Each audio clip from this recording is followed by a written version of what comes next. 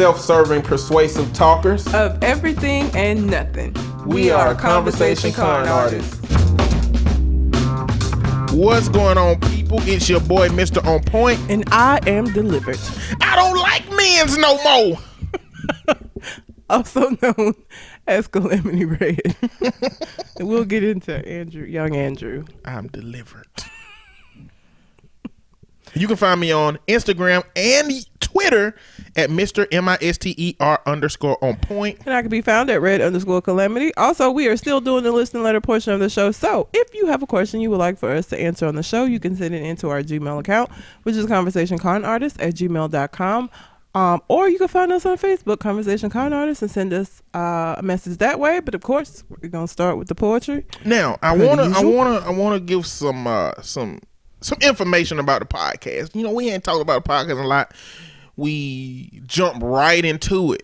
Okay. Yes. So we named this show Conversation Con Artists because we are both mental health therapists, and we use our language pretty intentionally. And sometimes in our profession, we use the language we need to use in order to help clients see perspective. So in a sense, we're like conning the dialogue, conning the conversation. That's kind of where we get that from, like by trade, I guess. So we just carry that over to what we're doing here. Reds is supposed to be bringing some ratchetry and ratchetness to the show. Probably with a little overlay of politics every now and then, social justice. I'm bringing the social justice and the politics with every now and then a little overlay of some ratchetness, or whatever I just want to talk about, you know. Also, the poetry is our poetry. Like, we are reading things that we wrote. Yes. Probably within the last 15 years. Yes, but we wrote it. But we write it all. Yes. And so I just wanted to give like a little overview for new people listening that may just be getting into the podcast, because we are getting some new listeners. So for everybody that is sharing the podcast, thank you very much. To the new listeners, welcome to the shit show. Welcome to the ridiculousness. Send us a letter. Yes, send us a letter. 100%. Hey, okay, next week we get letters. Between now and next week, yes, whoever sends letters, I will send you something. If you send a letter, I'm going to send you something. I can't tell you what it is, but it will be something that is cool. I mean, I got several things. Last time I sent cookies. Yeah, you did send cookies. But I feel like they probably were melted by the time he got them. You know what I'm saying? Did he get the chocolate kind? What kind of cookies did he get? Like, it depends on the cookie. If he's like, actually, I know exactly what I'm gonna send. If he gets shortbread cookies, I have a Marvel hip hop covers variant, and it is fucking amazing. Yes, it's so amazing. It's new in the package. Yes, I have a Marvel hip hop variant covers of anybody who sends a letter for us to read next week. I will send you that book. Yes. And it's random select. We're gonna put names in a hat. We'll pull one out, and I will send you that book. And it's amazing.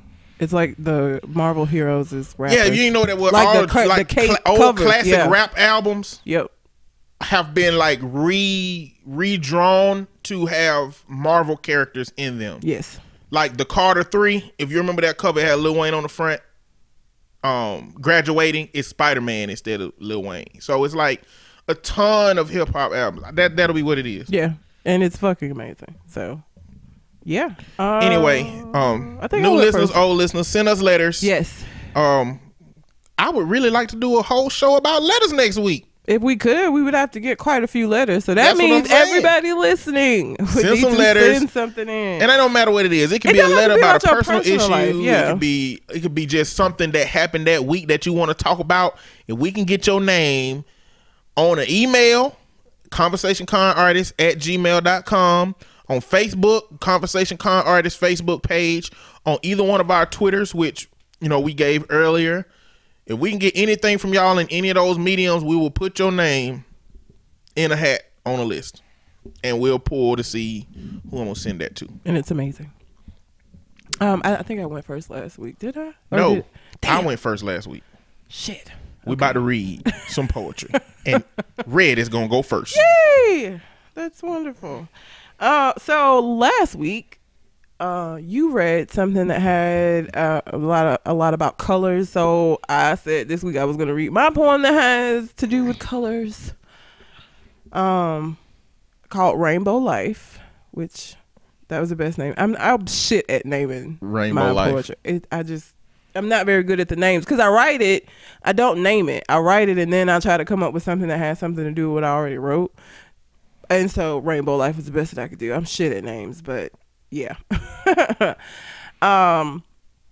This life can be made of so many different shades of gray, and those clouds up above, well, she prays they won't stay, but she tried to push them away, but still they persist, pouring down torrents of rain. They never cease and desist, and she's drowning. She never learned how to swim, never learned how to obtain happiness that wasn't connected to him.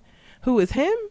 It just depends on the time. You see, her history is filled with men who are the same kind, and it isn't their fault. See, the issue is her, unconsciously seeking out men who don't really deserve her essence. See, she sells it way below cost, and she's done it so long her true value is lost. A penny for your thoughts and a nickel for your time. She's not a dime, but more like a precious jewel. But her clarity isn't right, and see, the good men aren't fooled. They seek priceless. They want a jewel that's not flawed, and so her discounted sales are not helping her at all. And so she falls for one bad man after another. Her rainbow isn't complete because it's missing the bright colors, and all she has is gray. And the clouds up above are determined to stay. And it's that way because she has too many scars. Whipped and beaten by life, see, she's been pushed too far. And she stands on the edge between today and the past, between the here and the now and the loves that didn't last, and it's sad. She's lost her grip on her life. Knocked down to the bottom by all the stress and the strife, until one day she takes another view. Looks deeper at herself. See, gray isn't her only hue. She has blue too on the days when she's sad, and she's yellow with fear when she looks at her past, and her anger is a bright shade of red when people's actions don't match all the things that they've said, and she's green with envy at people who seem to have it together, and her outlook is bright white with hope that things will get better. And violet, well, of course she's a black queen, and she's orange on those days when she feels a little in between realization and confusion. The gray was simply an illusion. When hope was hidden by clouds, the rainbow is seen only when it's allowed to be viewed by eyes that can take a different view. Her gray days still persist, but they're only the temporary kind. And her sadness, she resists because she knows soon the sun will shine, and her rainbow would not be complete without them. Okay, snap. Did you know that there is the study of colors is an actual thing? Colors actually have emotional representation in the human spectrum. They do. There's a lot of it's at work, but I have a book that it's not a quiz, I will call it a quiz for the sake of lack of a better word, but that I give sometimes that will identify what color you most identify with. And sometimes I'll give it to clients in the beginning and give it to them later to see if their color changes. But yeah, it's a whole study. Yeah. It's interesting. It is. Okay, that was good. I like that. The one I'm reading is called Friend Zone. It is this was not me in a particular moment with a particular person. I've been asked that before. This kind of just the way that I believe the friend zone exists, I think is encapsulated in this poem, but from the perspective of the person that is friend zoned. Okay. You know? I think I have a poem about that too. Yeah, it's called... Maybe I'll do that next week. It's called Friend Zone. Constantly trapped between content and desire, strongly longing for more to transpire, stranded in dire need to be relevant, but she seems to be fire, and her flames are my medicine, although an unprescribed regimen. I would walk through that inferno for her to see me as more, helplessly intrigued by her galore, indeed fascinated by her silhouette, her contour, unfortunately plagued with her seeing me as only regular, nothing more, receiving me as just a friend, treating my presence as a gust of wind when I want to have F5 intensity. I want her feelings for me to be of significant propensity where she can love me immensely. I want to be at the front lines of her heart to stand guard, something like her emotional vanguard. She needs me but doesn't even know it. And many wonder why I even stay along for the ride, but they don't know the feeling I have when she's standing by my side. But then again, neither does she. Or maybe she does, but she feels it inconveniently. So maybe it's something that she avoids. There's a funny thing about love when it's half. I can't get this line out. There's a funny thing about love when half is unemployed. It's unrequited. Like traveling down a one-way uninvited, but I long for some day that she looks to me excited. And honestly, I know she may never be with me, but I want to be with her so vehemently that I'll settle for just being a part of her background, her scenery. And that's until she sees me and indeed proceeds with me. And I know this notion impedes reasoning, but here I am, waiting. There it is. Snap, snap. Snap, snap, snap, snap. Yeah. Yeah. I think that's an accurate depiction from the perspective of the person friend zoned. Because, when people talk about the friend zone, like the friend zone has really kind of been diminished from the women's perspective in a way that a lot of them communicated to just dudes that they've turned down. Mm-hmm. That I don't think that's the friend zone. I think the friend zone is a dynamic where a man wants to be with a woman. The woman know the man wants to be with her. Mm-hmm. She knows that she's never going to be with him, but she still allows him to live on and hang on to that dream. Yeah. And hang on to that concept. Which is rude as fuck. You know what I'm saying? Yeah. Like just turning somebody down and never being connected to him no more, or not letting them be in that constant state of euphoric desire. You know what I'm saying? Yeah. So that's how I look at the friend zone, So. All right. Well, anyway, we got letters. We got letters. Like clockwork, my boy Colin throwing us some input. Okay. And this goes to the nerd letter. So Rockman 3K3, this part of this is directed towards you. Man, that nerd letter is real. What Red said about balance is true as well, especially as someone who grew up as and still identifies myself as a nerd or even a geek. Self-reflection and introspection is important. However, some women just won't want you. It won't matter. And that's balance too. Yeah. Be okay and remain balanced even in the face of denial or rejection. Kind regards, Colin. Yes. Very accurate. Everybody is. I mean, and that's a, I don't think I talked about it last week. There have been cases of people getting killed simply by reject, and like it doesn't even in the nicest of way. Oh, that's what it was. It was the shooting.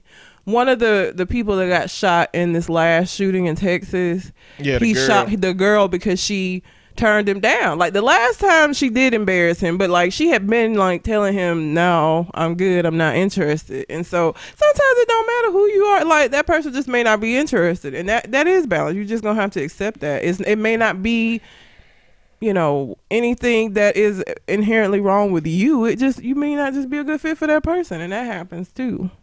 Yeah. You have to be able to accept that, and some people are incapable for whatever reason, be it toxic masculinity, be it pride, whatever. They just aren't able to do that. So thanks, Colin. All right. Cole Jackson. Government Name Podcast.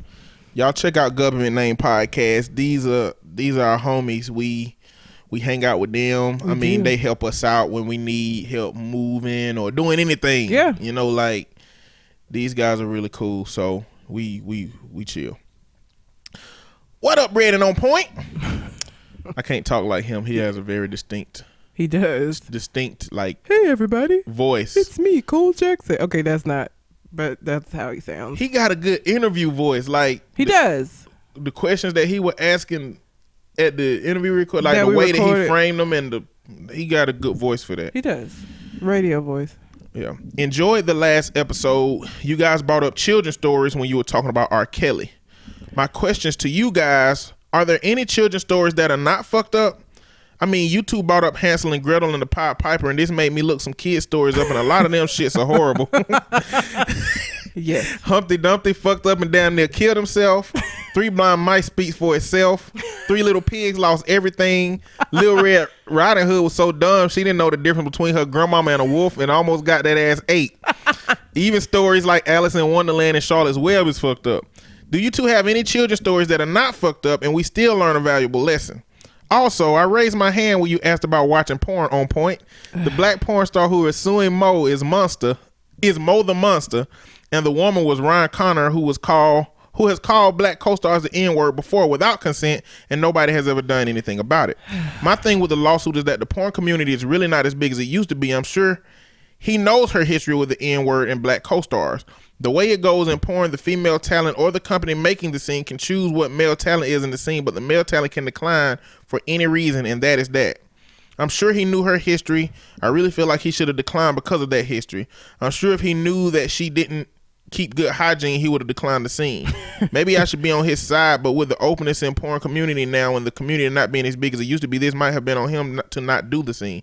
And yes, I do know too much about the inner workings of porn, Red, but guess what? I enjoy porn as much as I enjoy regular movies, so fuck it. Great show as always. I'll see you on our annual food eating get together whenever that is. Okay, Cole Jackson. Well, he knew I was going to have some shit to say about how in depth you just went into this fucking porn situation. It's ridiculous. Listen, you got to be conscious if you watch porn how little you let people know that you know about porn. 'Cause you don't know who is going to look at you in disgust from the rest of your life. Now, I don't care who looks at me in disgust for the rest of my life. But if I'm talking to you about porn, I'm comfortable enough with you that I would hope that you wouldn't look at me in disgust from it, because I've assessed that you might be someone safe for me to talk with porn about without being judged. But in the case that I'm wrong, I have to be aware. Cole Jackson knows this. Y'all don't give a fuck. Y'all enjoy making me uncomfortable with your porn talk, so fuck him. Of course. I don't know why this is so funny to y'all. I don't understand it. But anyway. It's regular. It's just regular to us. You in the background of normal talk for us. But I'm always there. Like, it's not like I'm in the background and y'all forget I'm there. Like, you know I'm there. And y'all still choose to have these fucked up conversations when I'm around. That's why we need to get some more women in this group we got going on. Find some women. I can't be the only one. No, it's not. Find some women. Keep them away from Shogun. Okay? Poor Shogun. No. Wealthy Shogun. Rich Shogun.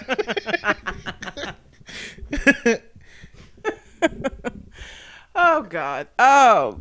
So what can you think of off the top of your head, because we didn't read this beforehand, any children's stories that... Alexander and the No Good, Terrible, Awful, Very Bad Day. What the hell is that? That's long as shit. It is. They made a movie out of it. You ain't read that as a kid? Alexander woke up and shit just went wrong from the time he woke up. But it's a good story in that it just shows you sometimes you have bad days, and he came home and like shit was okay. What's like, the name of that shit again? Alexander and the horrible, no good, terrible, very bad day. It's a bunch of a negative. Hell no. Between his name and Bad Day. I probably want to pick that book up because the title seems ridiculous. As a child, that was read to me in how school. old is that? It's this was when I was a kid. So any of the stories that I'm going to say now are stories that I read as a kid. And I bought that book actually because I have a bunch of kids books that I want to read to my kids, that being one of them. I Love You Forever, I Love You for Always, As Long as I'm Living, My Baby You'll Be is another one. It's kind of sad because like the mom dies, but it's a good book. There's not any like fucked upness. She just cares for the child, and the child gets older, and then the child has to care for her because she can't walk and shit because she get old. So that's another one. Paddington was a good story, wasn't it? I don't know. I can't remember what happened in Paddington, but I want to say it was an okay. There are stories that don't have like these fucked up lessons in them. I don't know. I can't think of any other ones. I don't know. I ain't watched or listened to a whole bunch of... I didn't have people reading to me when I was little. I did at school. Like, Mom, listen, not in my house. But I bought these books because I want to change that pattern in my family. I want to read to my kids. I want to start that. And so I have some books already we had these. I think it was from my daddy's drug dealing days. I think he had like a library in the house just because he had the money to buy a library. Like, why would you have a library but you'll never read nothing? But anyway, when we moved to our new house, like we still had the encyclopedias and stuff, which encyclopedias are. I don't know. I remember doing book reports from encyclopedias. Yeah. Fucking utterly useless now. Yes. Do they even still use? No, they make them. They don't still. I don't think they still. They make shouldn't. them. Because the information changes so fast now. It's just easy to Google shit. So exactly. I don't even think they do. But we had a set of encyclopedias too. There's this whole set. It's like I think from 1 to 26 of children's encyclopedia, and in every one of them it has like different children's stuff. And I just remember going through those books, and I saw them in a thrift store, and I think that if I see them in the thrift store again, I'm gonna buy them just for my childhood's sake. Yeah. But like one of them had just full of fairy tales, and one of them full of like it was a whole children's encyclopedia set. Yeah. It was really interesting. Aesop Fable is full of bullshit, like all of them fables, because in order to teach the lesson, like something horrific, like Henny Penny. But America, being the melting pot that it is, was only was founded by other cultures. So their fairy tales are what we listen to. Like German shit is all in our system. Yeah. Well, he said children's stuff, like, cause like Alexander and the No is not a fairy tale. That is like just a little, you know what I'm saying? Like, I can't think of any fairy tales that don't have no fucked up shit in them. But like just children's stories, the stories that I named are simply children's stories. They're not fairy tales, because fairy tales, all of the ones, I don't think we have any like American born fairy tales. Like Alexander and the No Good Home. Everything was stolen. Yeah. Now these stories I'm talking about were written by American Paddington authors. Paddington, those were written by American authors. But like fairy tales that we have were brought from somewhere else. And I don't think we have any American fairy tales. So yeah, they all got fucked up shit. You know, but that's always been my criticism about like Disney movies. Disney movies is literally an hour and 26 minutes of fucked up shit and 5 minutes of resolution. Yes. Like ain't nothing but happening this bullshit in those movies. But I think it just speaks to the core of the human experience. I mean, we're all going to have fucked up times and experiences. But that's why I like Alexander and his bad day, because it's realistic in that, like, it was kid shit that happened to him. Like, he dropped his tray at school. He woke up and he couldn't find what he wanted to wear to school. Like, it was just a bunch of like kid shit that went wrong. I wish the worst thing in my life was I dropped my plate on the floor. Kid shit. You become an adult, and the worst thing that happened is your car got repoed. Like, it's like serious that might not shit. even be the worst. Worst might be the IRS done came after your bank account. True. Or child support, which Very happened true. to my cousin. Oh yeah. Turned out to have been a mistake, so they gave him his money back. But in the meantime, you still fucked up. I hate when that happens. Yeah. Like, the mistake you still fucked up for however long it take them to fix the mistake. But yeah, so that's why there was a resolution, but it wasn't an unrealistic resolution. He basically his mom was just like, we gonna try again tomorrow type shit. It wasn't like Disney stories tie up shit in like this pretty little bow. And life ain't that way sometimes. Life is messy. Now, the only one that I feel like was still kind of like Lion King was still like, the ending was still he still had lost his dad. He still, like, they couldn't fix that. His uncle still was an asshole. he murdered the uncle that murdered his daddy. Yeah. Like that wasn't Simba like a pretty... got PTSD. Like he really shouldn't have been happy in Lion King 1.5. No, Lion King 2. Because Lion King 1.5 was just like the whole movie from Pumbaa and Timon's perspective. But Lion King 2, he should have been in like lion counseling. I don't know. I guess Rafiki. I guess the baboons are wise, so they probably would do the counseling. Yeah. So he probably should have been in like monkey counseling. Rafiki speaking in parables though. Like, you gotta just say it, make it plain, nigga. I don't know what this means. That shit worked for him though. It did. Like when he hit him upside the head with that stick. That's ethical. And he learned. That's going over ethical boundaries. Like hitting your clients. That would not be appropriate for the therapeutic setting. A monkey hitting a lion, wouldn't he have just gotten eaten? Like, if you hit, like, is a baboon a monkey or an ape? I think it's a whole different. Like I think monkey, ape, baboon. They're all simian, but I think they're their own little. Really? I think so. They're just all simian. I'm finna Google that shit. Nigga, I don't know. I don't know about monkeys. I think they're all individual like things, entities. Baboons are old world monkeys. Okay. What does that even mean? I don't know, but it don't say ape. So All let's right. say monkeys. Okay. Either monkeys or you are correct in that it's something different than what regular monkeys are and apes. I don't Anyway, know. Anyhow, he would have got 8. they do therapy. I guess. They should have counseled some same thing for every Disney Well, movie. if somebody had counseled Scar about his feelings of inferiority and him feeling some kind of way because he didn't get to be king, then the whole movie would have never happened. Scar was upset from childhood, like Scar would have needed counseling for. because But I mean, look at Scar. He looked like the brother that didn't get all the nutrients when he was little anyway. he was thinner than Mufasa. His fur one is nice. Mufasa should have been able to fuck him up. Yeah. I feel like he just been rejected the whole time. Yeah. Kind of like Prince William. But that's why he didn't come at him directly. That's why he had to set this elaborate. Cause he wasn't gonna fight Mufasa. Mufasa took his ass out. He had to set up this elaborate thing where he get killed in a antelope in a what is it called? Stampede. He had to get killed in a stampede. He wasn't gonna be able to just fight that nigga face on. Like it wasn't gonna happen. He'd have got his ass handed to him. And you know what? Little Mermaid. Ain't no way in hell she's supposed to go from fin to walking that easily. Like she should have been to like some occupational therapy. You know how they got the treadmill when you like have a spine injury?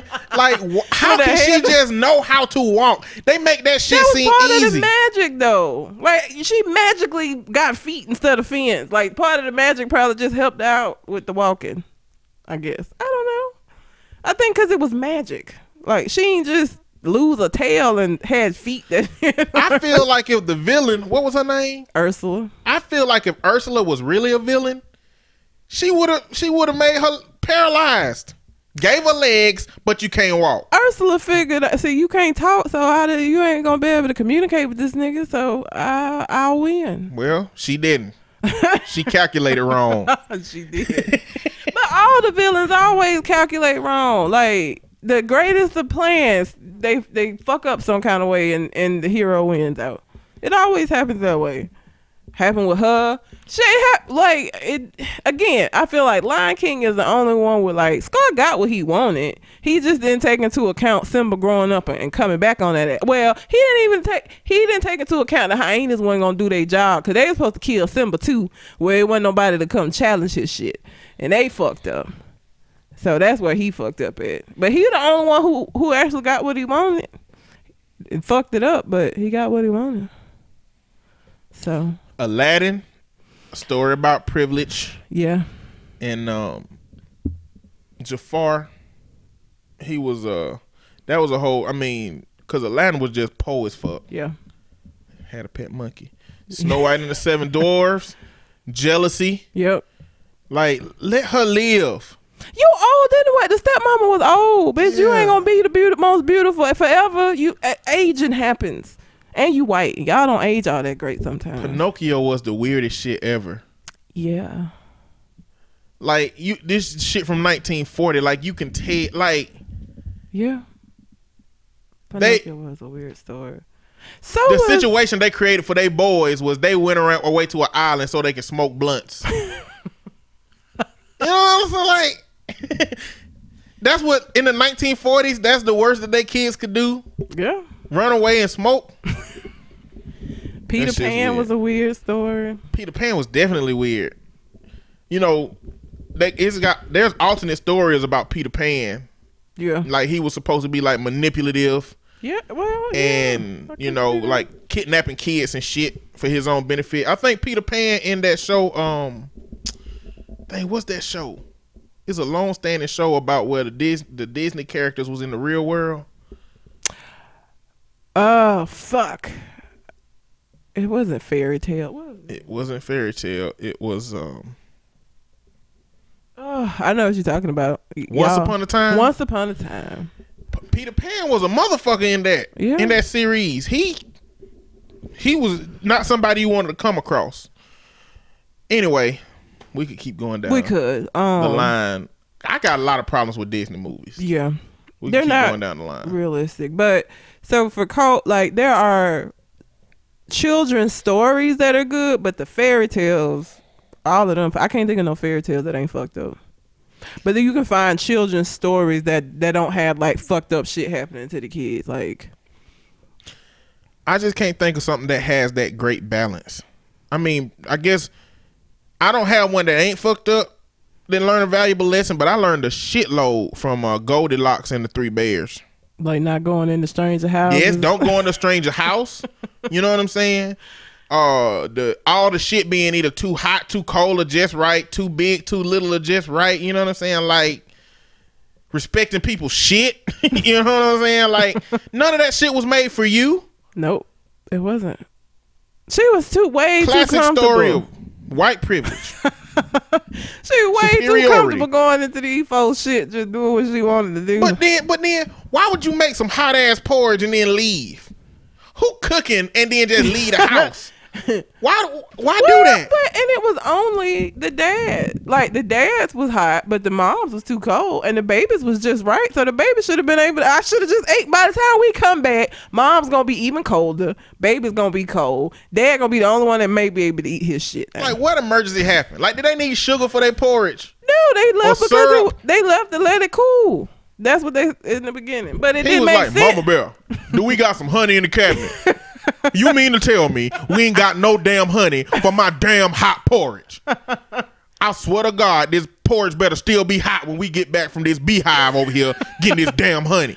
You know I can't eat my porridge without honey. Why would bears eating porridge? Where they get porridge from? Why the fuck they got bears? Why they got a house? Who is this white girl that's lingering around the house? And where's she from? She went to sleep in these people's houses. Like, do everybody know where the bears live at? And she just motherfucking balls out. You know what I'm saying? She was wandering. I forgot. I think she was just wandering in the woods and got sleepy. It was like, let me just go get into this shelter. That's obviously somebody's house. And did it look like a human's house? Like when she walked in, did she see like pictures of bears and shit on the wall? And she was like, oh fuck, this is a bear's house. And did she not know until she woke up and it was 3 big ass bears staring down at her ass? You know what I'm saying?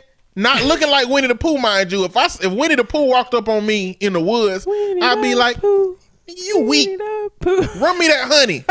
Run me that honey, son. Really? You Yogi the bear too. You gonna rob Winnie? Yes, Yogi the bear too. You gonna take Yogi's picnic basket? Run me that hat and that tie.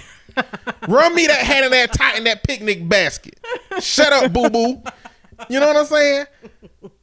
Like it don't have to be one of them bears from the Revenant.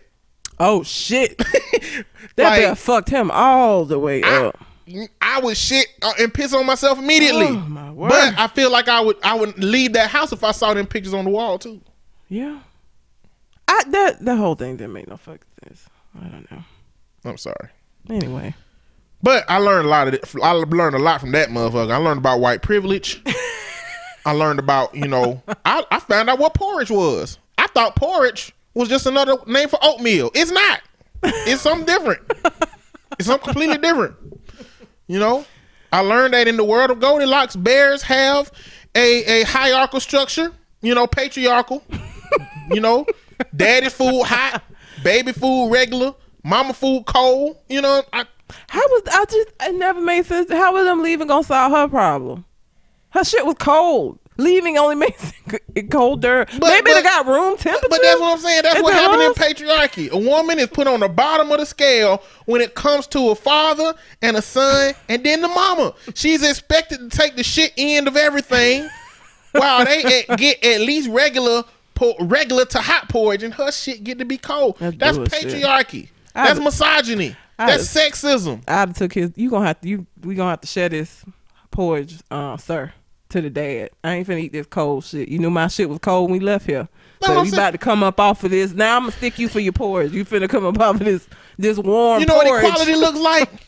Equality looks like mixing all them hoes together and re-pouring them in everybody's bowl. That's what equality look like, but no. I learned a lot from that shit. How she know that they didn't Bill Cosby. Like, I just, how she there wasn't no Quaaludes in the porch. You was just going around eating shit that was set out for somebody. You don't know what the fuck is in here. She just eating. Oh, this too hot. Oh, this too cold. Oh, this good. Let me eat this whole bowl. Another thing, I don't imagine that none of this shit was human size. No, because they're bears. I imagine a Papa Bear a bear spoon should be the size of her head. Like, I feel like she would have had to pick up a damn spoon like it was a weight. Like, damn, this ain't human shit. Maybe the baby bear shit would have been normal size, but bears, even baby bears are like big. And she was a little girl. She wasn't even a grown woman. Goldilocks was supposed to be a little girl, so even his shit would have been too big. I feel like that shit just, all of them stories. Like, when you look at them from an adult perspective with logic, it's just like, none of this shit don't make no fucking sense. None of it. Stupid. It's horrible. Yeah. And last thing we have is Rockman 3K3 sent a poem that I said we were going to read this week, and we're going to read this week. This is the poem that Rockman sent. It's called A Love for Tomorrow. If I'm not me when I wake up, promise me you will always be you. Promise me you will always stay true to who you are and what you are. To me, you will always be you, and I will always have this everlasting love for you. And as days grow colder and life becomes bolder, I know we will drift apart and say things that keep us at odds with one another, but in reality, I know we still have that love for each other. Even if we don't see eye to eye, even if you're not mine, I still wish you all the happiness in life without all the sorrow. I wish you love for tomorrow and all it borrows and shows, and I know for your love I will continue to grow. And as we flourish separately or together, destiny will never find two better people to pass through, with time, with love, with patience. And while I hate this, I know it's the truth, that someday our lives will fall exactly into place like a finish line at the end of a race is preordained. To remain calm and collective, dedicated and focused is my ideal attitude at the moment. But I have faith in us, and I always did, and I have love for you, and I always will. Yet I must stay vigilant in my skills and gain more focus, but I know there is an us somewhere, someday. I know in another dimension, in another time, in another day, you stayed. Infinity seems possible, but it is quite the opposite. So promise you will always be you. You will always stay true. You will always be happy, even if you are not with me. If I wake, I hope I don't change, but I adapt. Snap, snap. That is Rockman, A Love for Tomorrow. Snap, snap, snap. That's cool, but it's sad, though. It is sad. It's sad. It's if I wake. That's, yeah. You know what I'm saying? Like, what it channeled for me is I have watched 13 Reasons Why. I season 1 and most of season 2. I just could not watch that.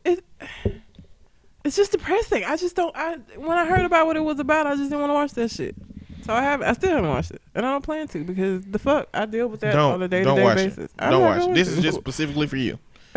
It is an entertaining show, but like I said before, when we talked about it, entertainment value should not be mixed with critical societal issues that we haven't talked about yet.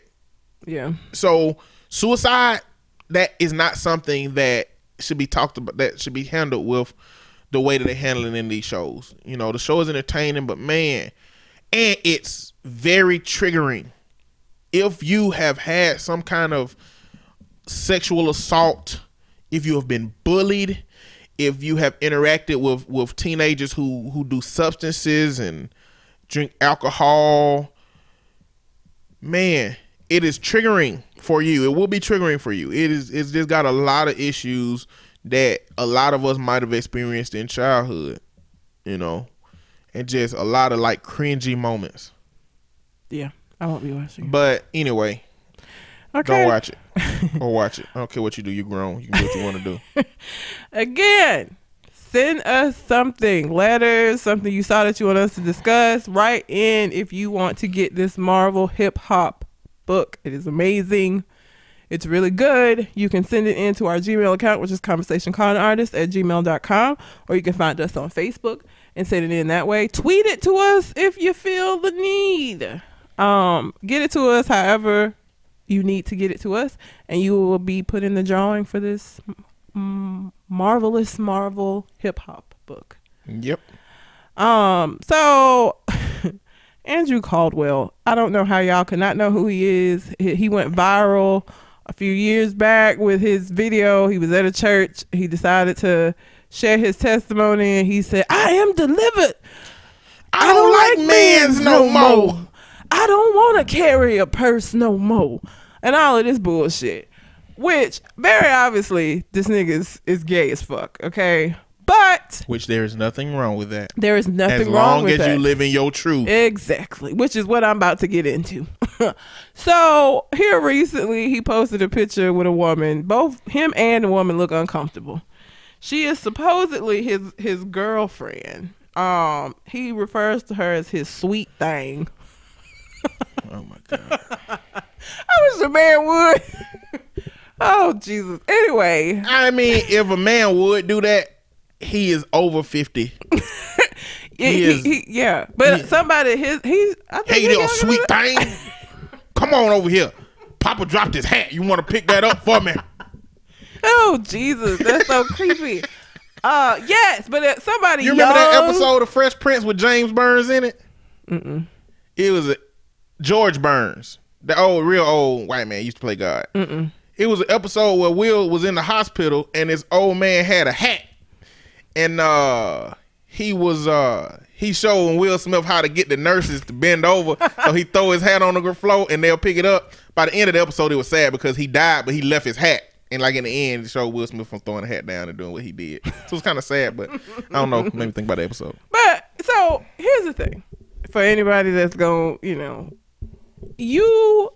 sexuality is what it is. Okay, I feel like people, especially here in the South in the Bible Belt, feel like if somebody is no longer acting on those urges, then they're no longer gay. That's not how that works. Sexuality has to do with your sexual preference.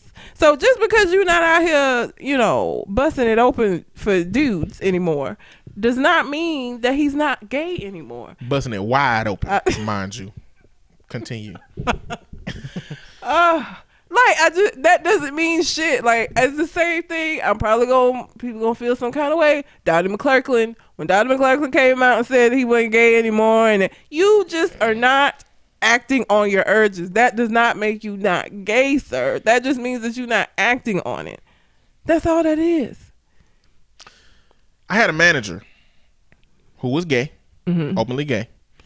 And I went into the office one day, this is when I was working at Red Lobster, and he was like, I can't stand gays. And I'm like, I'm looking at him like, okay, what do you mean by that?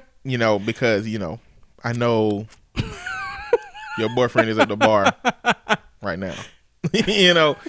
And I think he does not like, because you can't tell women, like he kind of swole, muscular, like focus on his looks. What I'm just saying, like he's somebody that women, he's not the stereotypical. Yeah, he's not. Women go for him all the time. Yeah. Even the girls at work who worked with him was like, ooh, Adam, you know what I'm saying? But he said he don't like that flamboyant. Okay. He don't like, anything flamboyant, right? Like, I think from his perspective, it would be better in society if people that were gay would just be regular. I think he think it's an act. I don't know. I can't get into his thoughts, but like it was just intriguing just to look from a gay person's perspective, to have that dynamic. And I had a friend that was gay, and he felt the same way. Like he didn't like overly flamboyant. Like he hated that. Like he couldn't stand it. And he was more on the feminine side, simply because like some of the stereotypes, like he shopped and he was the one that was gonna like decorate the house and that kind of thing. But he wasn't like TV gay character gay. He wasn't like that. And he kind of got annoyed by gay men that were that way. But Andrew Caldwell is still very much gay. The picture, they look uncomfortable as fuck. Like both of them look like, hurry up and take this picture so I can get away from you. His lips almost touching mine. That's how she looked. Yes, like neither one of them look convincing. In he looking like, ooh, woman skin. Ooh. Like, and he gonna put by woman crush with that whosoever findeth a wife findeth a good thing and obtaineth favor in the Lord. Are they married? No. He just, it ain't nothing in there about a girlfriend, so I guess that's the closest he could come to. And you know, they don't. Well, he ain't got no favor with the Lord yet. Well, he's saying, I guess he feel like he on the road to that if he married her. And how much favor do you lose busting it wide open? Like, is it a point system? Like, I've always want, like, is heaven on a point system? Or is it just subjective on God? You know what I'm saying? Like, is it a scale based on how difficult your life was? Like, if you wealthy and you were afforded a situation to have an easier life, like, is it harder for you to, I mean, they say it's harder for a rich man to get into heaven. I don't know. They say it's easy to, I think it's easier to squeeze a camel through the pen of a needle than it is for a rich man to get into heaven. I think that's scripture. I might be saying it wrong, but like, it's supposed to be difficult for somebody wealthy to get into heaven. You know, so maybe there is a point system. I mean, maybe every time you bust it wide open, you lose a point. But maybe because you black and gay, your point system is a little bit higher than the point system of a white wealthy man. I don't know. I was trying. So on the shape, there were. I can't find any now. Points. I guess I should have screen capped them, because there were people, of course, that were religious that were like, he can be delivered from homosexuality. You know, y'all, the Lord can do anything and all of this. And I'm just like, so you would date him? Like, I want to ask people that say shit like this. So, like, you would date him. You would date him fully believing that he has been delivered from homosexuality, and you would be completely comfortable marrying and having children with Andrew Caldwell. Because that's the real test for me. You talking this Christian shit sounds great, but would you actually marry Andrew Caldwell or someone similar? It doesn't even have to be him. With the complete faith that he is now a straight man. And if not, you full of shit. Like, at the point that you about to marry a woman, like, your meat got the wrong kind of mileage on it, brother. Even if you done came, even if you had, from her perspective, you know what I'm saying? Like, your meat got the wrong kind of mileage, bro. Like, I can't find any of that's a problem. Now, most people were like, this is bullshit. But there were people that were like, here's the thing. There is a difference between a woman choosing to be with somebody that they know is bisexual, that they know has a preference for both men and women, and then there's a complete difference between somebody who just like dudes, but that is just suppressing it. There's a difference. There's a difference there. There's a very, I wouldn't date somebody bisexual, but that's just my preference. But there are women that don't mind dating men that are bisexual. There's a difference between him openly being like, hey, I might take a glance at the nigga that walked by just as quick as I take a glance at that bitch that walked by with the fat ass, as opposed to, I only have eyes for you. Meanwhile, he having to, take a shower as soon as he get home because he just came from John's house down the street. Like, there's a difference there. So I just, Andrew needs to just sit down. I don't know if this is to continue his little 15 minutes of fame. Cause he then went back and forth. He had the whole I'm delivered. Then he was talking about how he was sleeping with these celebrities. Then he wasn't gay again. Now he got this girlfriend. It's just, I feel like he's trying to stretch out his little bit of time. He released the album. He did. It was called, what was it called? I don't know.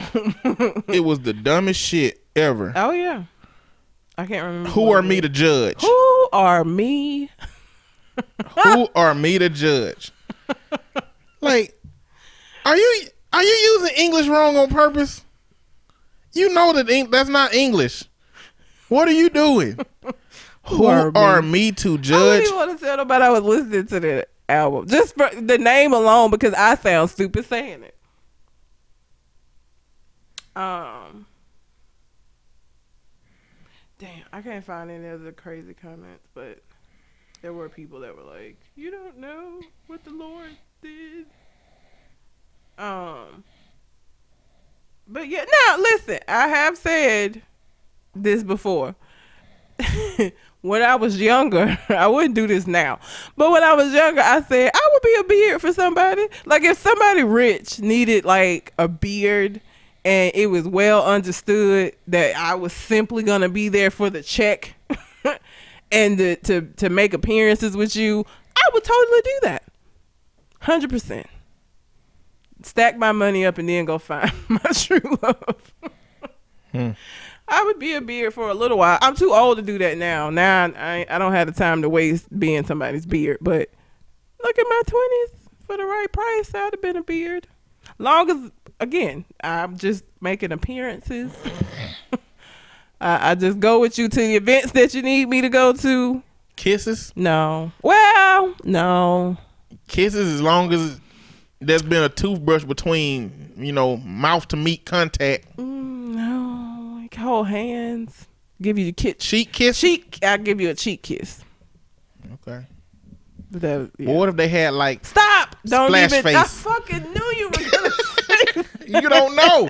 You don't know. What you don't know is what wrong you with putting your lips on. Why would you say that? It happens. I didn't think that far into it. Doesn't matter now because I'm too old for it. Like I said, this is when I was younger, and I felt like I had time that I could just, out here not doing shit anyway. I could be a beard for the right price and stack my money up. Why not? Okay. I would have known they'd been a beard, been fine with it. Whatever. Better than not knowing you a beard, finding out later after you didn't have babies with this motherfucker. True. NFL has come up with policy for the national anthem, everybody. They decided to find players that kneel for the national anthem. In one of the first lines of their new policy, all players will show respect for the American flag or they will be fined. Now, the fact that that is how they frame it means that they've completely sidestepped the actual reason for any of the protest, any of the kneeling, and they've taken the president's bait because they only care about catering to their fan base.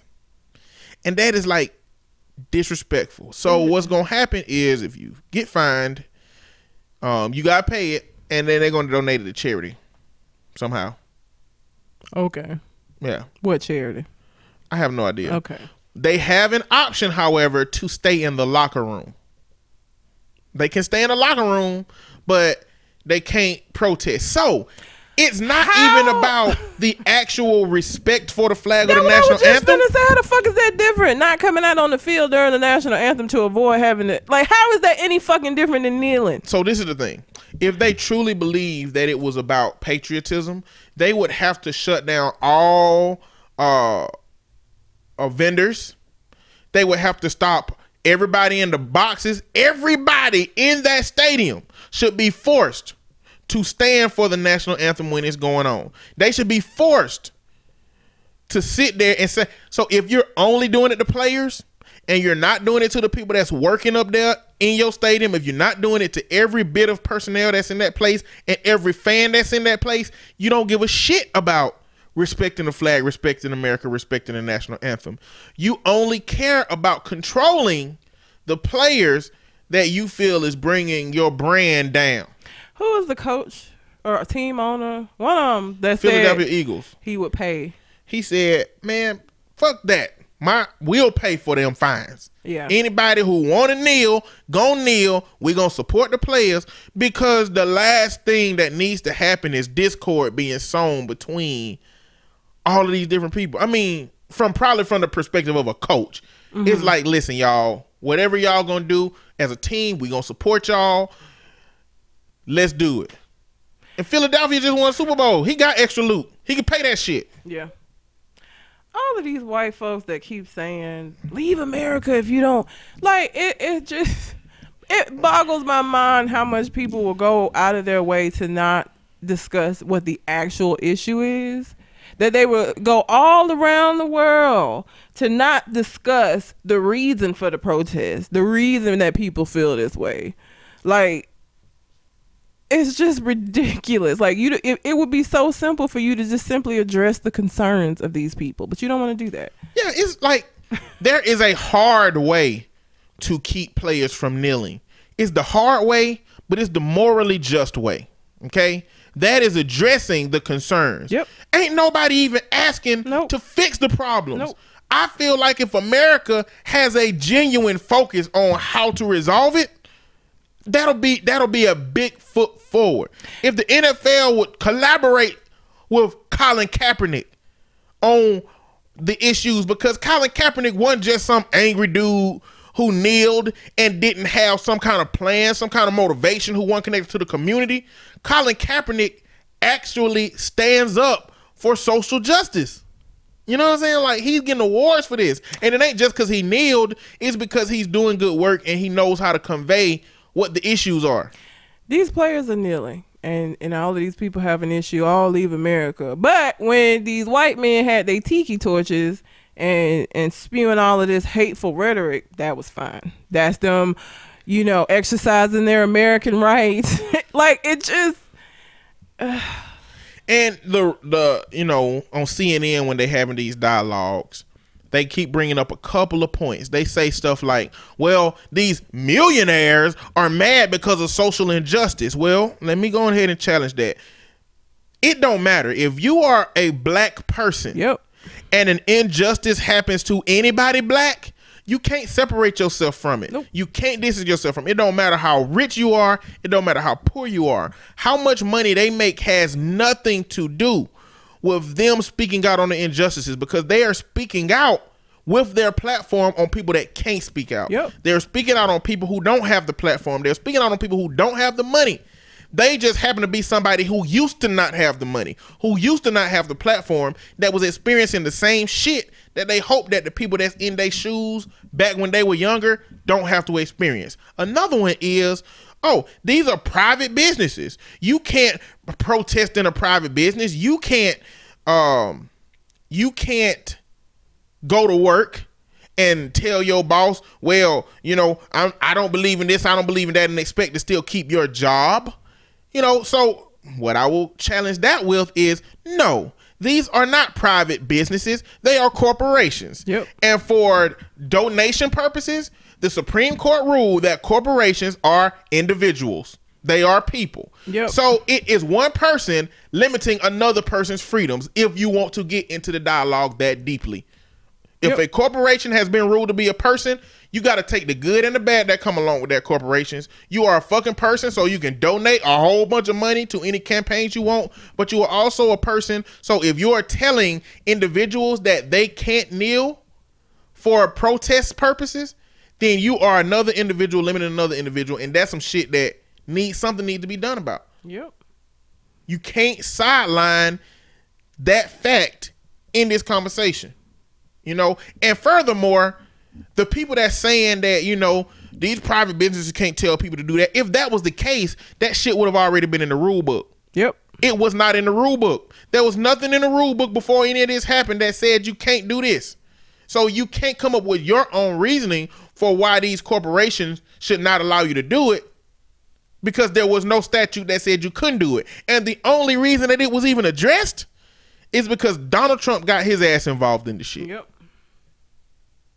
And, on paper, like, and in interviews, they got a whole bunch of owners saying that they don't agree with it, but they're going to abide by it, though. Exactly. Like, I mean, you're not agreeing with it, but abide. All of y'all signed off on it. All of them signed off on it. So. But they now coming out saying, but I don't agree with it. Nigga, don't nobody give a fuck what you agree with. You signed off on it, bitch. Okay, you don't agree with it. If y'all signed a warrant for me to go out in front of a firing squad, but you apprehensive about it after you signed it, I don't give a fuck how you feel at this moment. I'm about to die because you put your signature on a piece of paper. If you didn't believe it, you should not have put your signature on that piece of paper. Accurate. So it's going to be very interesting to see how it plays out. I'm not a football fan, and I'm not going to watch the games to see. And a lot of people who were boycotting the NFL are going to continue to boycott the NFL. And not only that, but new people are probably going to boycott the NFL. Now that they put this official rule. Exactly. But I will find out from CNN and all of my other news outlets how this is playing out, because it's going to be a highlight. Because I think what some people suspect now is that reporters are going to be trying to pinpoint who ain't coming out. They're going to be trying to figure out who's not coming out to the field. You know, because there's going to be levels of people. There's going to be people that are willing to pay that money to have that platform. Just to make a point. Yeah. And then they're going to be people that want to boycott but don't want to put themselves out there like that. You know what I'm saying? Or they don't want to pay, and so they're going to stay in the locker room. So what's going to happen if whole teams start not coming out? Then what they going to do? It actually used to be like that. Teams did not come out until after the national anthem long ago. But it came a point where I think the military got involved with doing the national anthem, and then that's when they transitioned it to everybody participating in the ceremony, you know, so that everybody felt, I guess, connected. I don't know, but it used to be like where no teams came out until after the national anthem. So something shifted that. But, you know, it's fuckery. I just want to briefly talk about it. Arizona woman accused of stalking and sending 65,000 text messages to a man after their first date. Date, singular. I don't see how. One date. You don't see how what? I don't see how she sent that many text messages. Well, but when they asked her about it, she was surprised it wasn't more. I'm just saying. She wouldn't have been able to send no more to me because she would have been blocked after 60. She would have been on the blacklist for my cell phone. She would have got a message back there saying, user cannot receive text messages from your crazy ass because you sent too many. I feel like she the kind of crazy though that it may not have all been from the same phone. What if she was going to get like burner phones?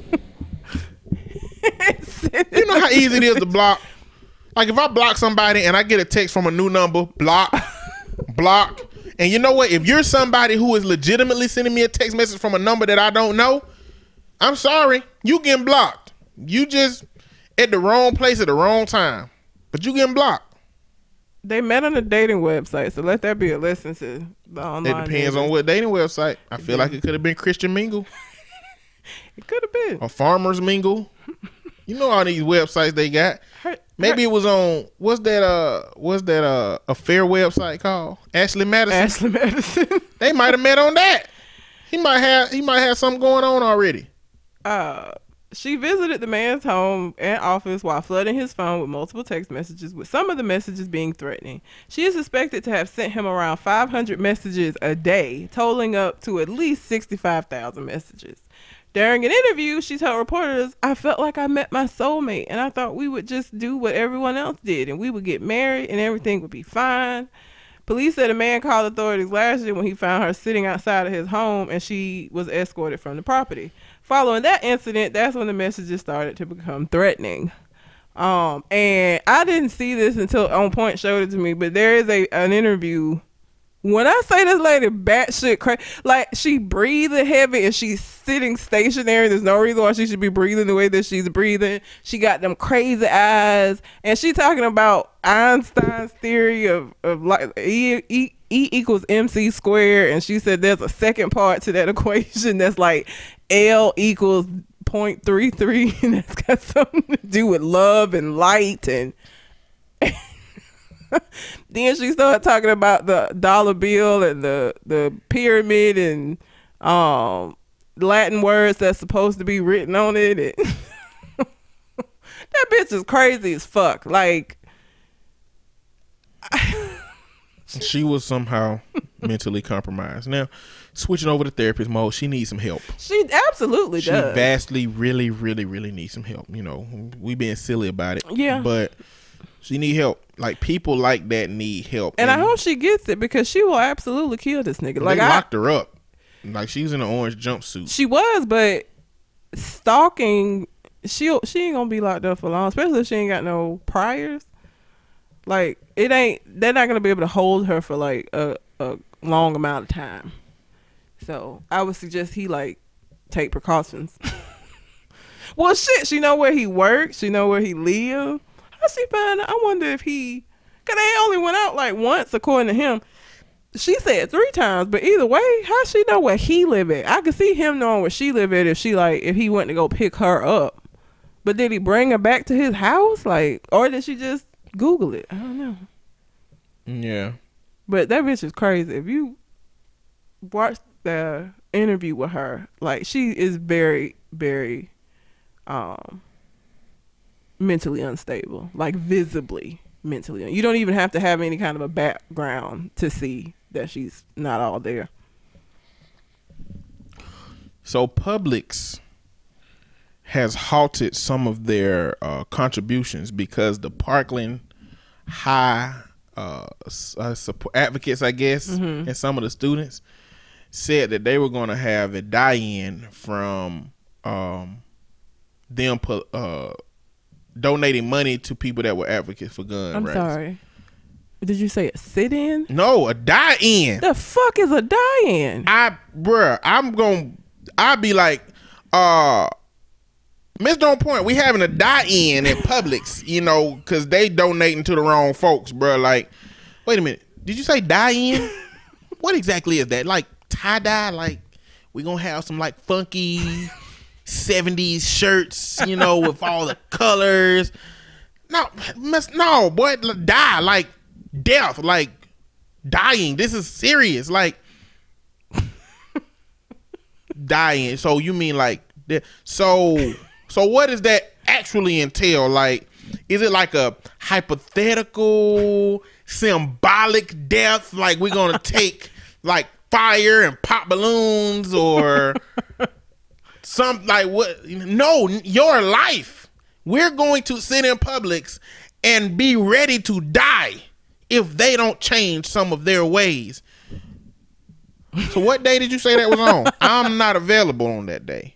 Well, I didn't tell you today. I don't care what day you telling me. I ain't available. I ain't doing no die-ins. Y'all wildin', bruh. I don't care what the measure is for. But, you know. Huh? A die-in. Like, that don't even sound like nothing that I want to be a part of. Like, as soon as I got that email, because I feel like they probably just sent out an email with, like, the details. I'm not dying. I'm not gonna. No. Like, y'all need to name this like, something else. What does the subject line say? Willing to risk your life in Publix? I don't know. I whatever. A die-in, they couldn't. I'm just. No. It's extreme. I'm not gonna do it. I don't care what. Even if it was like fake dying, I feel like some extreme motherfucker would come and that would turn into real dying, real fast. Like the fact that it's got die in the title, I don't want to be a part of that, because I feel like somebody extreme gonna misunderstand or not understand that it was only supposed to be symbolic. I don't want to be there. Like they gonna send flyers out, you know, it's gonna be like nice bright color flyer, you know, death. How do you feel about it when it comes to things you believe in? Publix, die-in, Wednesday at 9. Not gonna do it. I'm sorry. Bring handcuffs. No. What? Like, ain't no way to ease that into new people. Like, no, not gonna. I'm sorry. Like your buddy come up to you, hey man, you know, how do you feel about gun rights? Well, I mean, I think we need to do something about it in the country. Well, look, we're having an event at Publix. Just want to let you know, it's a die-in.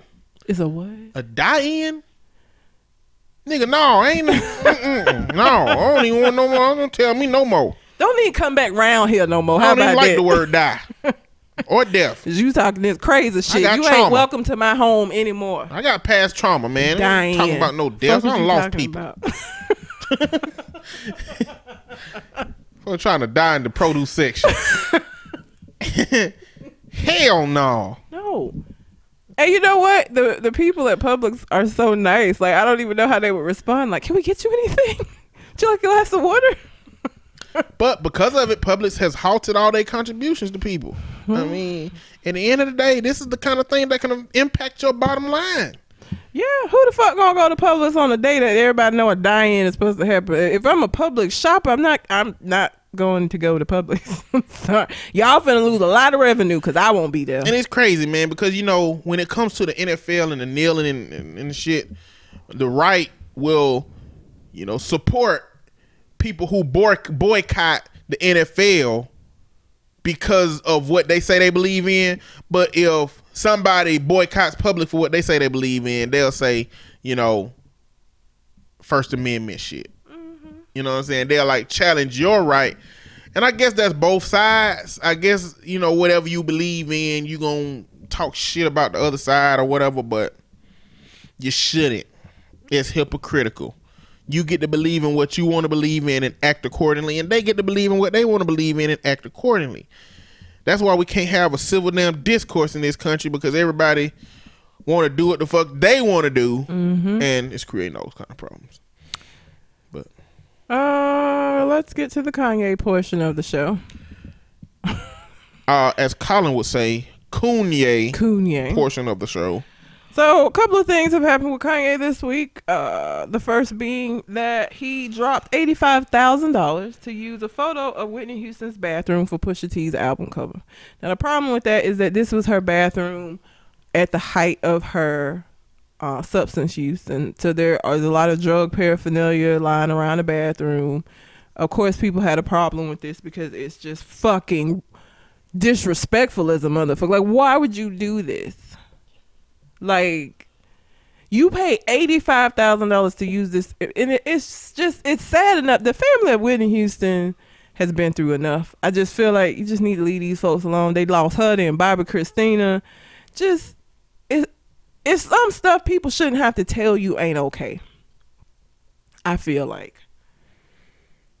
the family has called for it to be changed. So I'm wondering who he paid $85,000 to. It would have had to have been the photographer. You know, like, I don't know who took the picture. I would have assumed that it belonged to the estate, but the estate would not have sold this to them for this. So it had to be the photographer. I just don't know what photographer would have been in Whitney Houston's home to be taking these kind of photos. I don't know. You know, so I don't know who owned it and who paid that. It's just disrespectful. You know, again, I feel like as human beings, like, there are certain things that we should just collectively understand and some bullshit you shouldn't do. I don't feel like it's even something that needs to be said. This being one of them. This iconic person like Whitney Houston, who was suffering through substance abuse for as long as she was, that died partially as a result of it. You shouldn't have to be told that it's disrespectful to her fucking family to make her bathroom full of drug shit an album cover for somebody. Like, nobody should have to tell you that that's not okay. But we talking about Kanye West here, who Pusha T said about the album cover in terms of what it means. I feel like the cover represents an organized chaos. The energy of the album is a bit chaotic, but it's all in place. Bitch. And looking at that cover, I'm sure whoever frequents that bathroom or that area knew exactly whatever they wanted to find and knew where it was. Bitch. First of all, that makes me so mad. You telling me that you use that picture because it's cluttered? You mean you couldn't find no other motherfucking pictures of some cluttered shit that was organized? Get the fuck out of here, Pusha. You can kiss my ass. You telling me that was the reason why that picture was used? And it had shit to do with the fact that it was Whitney Houston's bathroom with drug paraphernalia in the background. You used it because it was a cluttered environment that showed organized chaos. Fuck out of here. He just as much of a bitch as Kanye is for that. The fuck is you talking about? You could have used a picture of your cluttered ass bathroom then, nigga. You could have used a picture of any area that it was cluttered that was going to indicate chaos. You're full of shit. He full of shit. You agreed to some bullshit. I hate when people, just own up to your shit. If you're going to agree to some bullshit like that, just stand by it. Own up to it. Don't try to make it into something that it's not when we all know what the fuck it is and treat us like we stupid. It's organized chaos. Okay. I'm sure that's why that picture was shown. And I'm sure that's why Kanye paid $85,000 for it, because it was a picture of organized chaos. Fuck out of here. They can kiss my ass. Which lead me into the other, which makes this part of the Kanye news for this week even more fucked up. He dropped $85,000 for this picture of Whitney to use on an album cover. Then it came out that the organization that has his mother's name, Donda House, that's supposed to be helping youth in the South Side Chicago area, that he has not been providing money to that organization. And at this point, the last thing that I heard was that they were actually just going to remove her name from the organization because he hadn't had any affiliation with it in the way that he should have for quite a while now. And his wife, being the bitch that she is, and her trying to take up for him.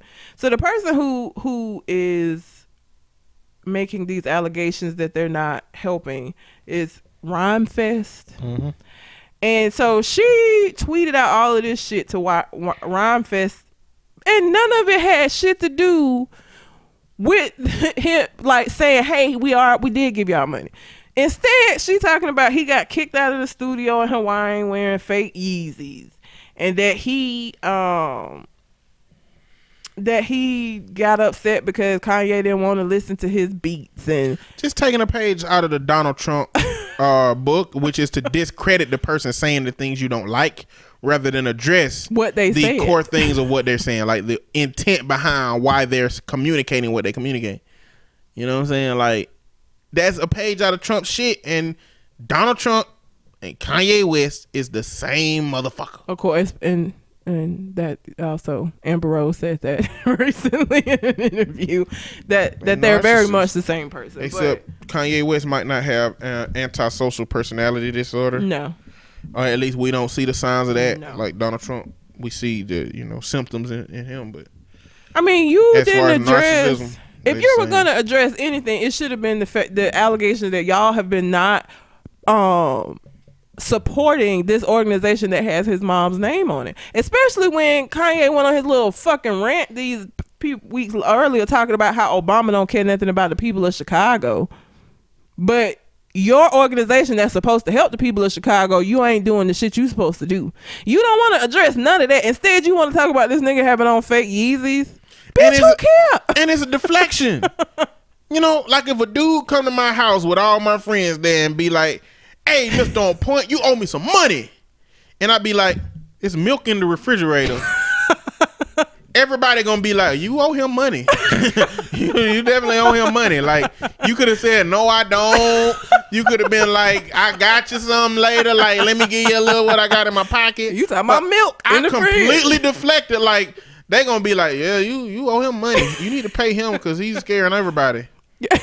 And so what they should have done was that they should have addressed the Chicago thing. The fact that she went to something else means one or two things.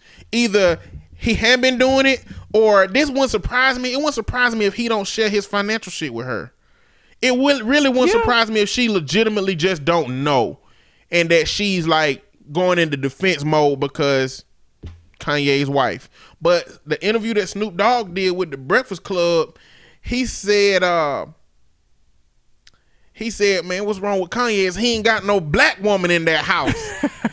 He is convinced that a black woman would have been telling him, like, "My wife keep me in check." And Emory was like, his wife keep me in check. He said, "You got to be different person when you got a wife that will call you on your shit. You sit your fucking ass down and stop this now." But when you got a wife who is an enabler for your shit, you ain't going to be able to get better.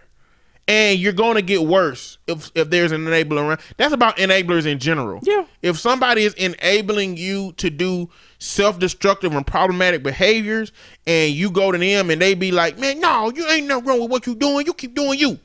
You know what I'm saying? You do you.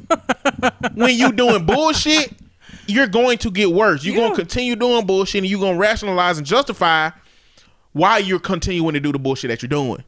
So when you got somebody like a Kim Kardashian that instead of saying, "Hey, Ye, we need to figure what are you doing with this organization, because we can get out in front of it. If you don't want to be involved, let's get them a donation and then disconnect from it, or you need to get involved and start paying this money. But like we got to handle this some kind of way." And Kanye West ain't even saying shit about it. No, she come out like they clearly don't have like publicists.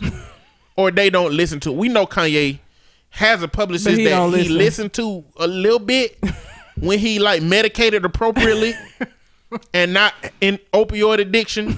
He'll listen to somebody then, but he still kind of go off the cuff. I mean, it's the same. Donald Trump going off the cuff. Yeah. Donald Trump said in like one of these military balls or something that America tamed a nation. You know, like that. That's what speaking off the cuff gets you when you're a narcissist. That is Gets you in situations you shouldn't be in. I saw that shit. Ugh. It's horrible. It's so horrible. But yeah, I just and the thing about it is, at the end of all of this, Ryan Fest, they released a statement saying that they're just gonna remove her name from it because they still want to have the organization because of what it represents. And he said, hey, you know what? If y'all want to come and talk to us about it, come see us in the south side of Chicago because that's where we be at all day, every day. Like, it's not surprising, but it's like you got these two stories that came out the same week. You paying this money for a fucked up picture to use as an album. So you have the money to do that, but you don't have the money to give to an organization that has your mom's name that's supposed to help the people that you say you give a fuck about and that you said that Obama don't give a fuck about just a few weeks ago. Bullshit. Fuck him and his wife. I hate both of them. They, you know, whatever. Kardashian. That's Kardashian West shit. It is. It's bullshit. I don't like it. No. Okay, so sexual assault and allegations and stuff, man, the lines are so blurred, you know, in terms of what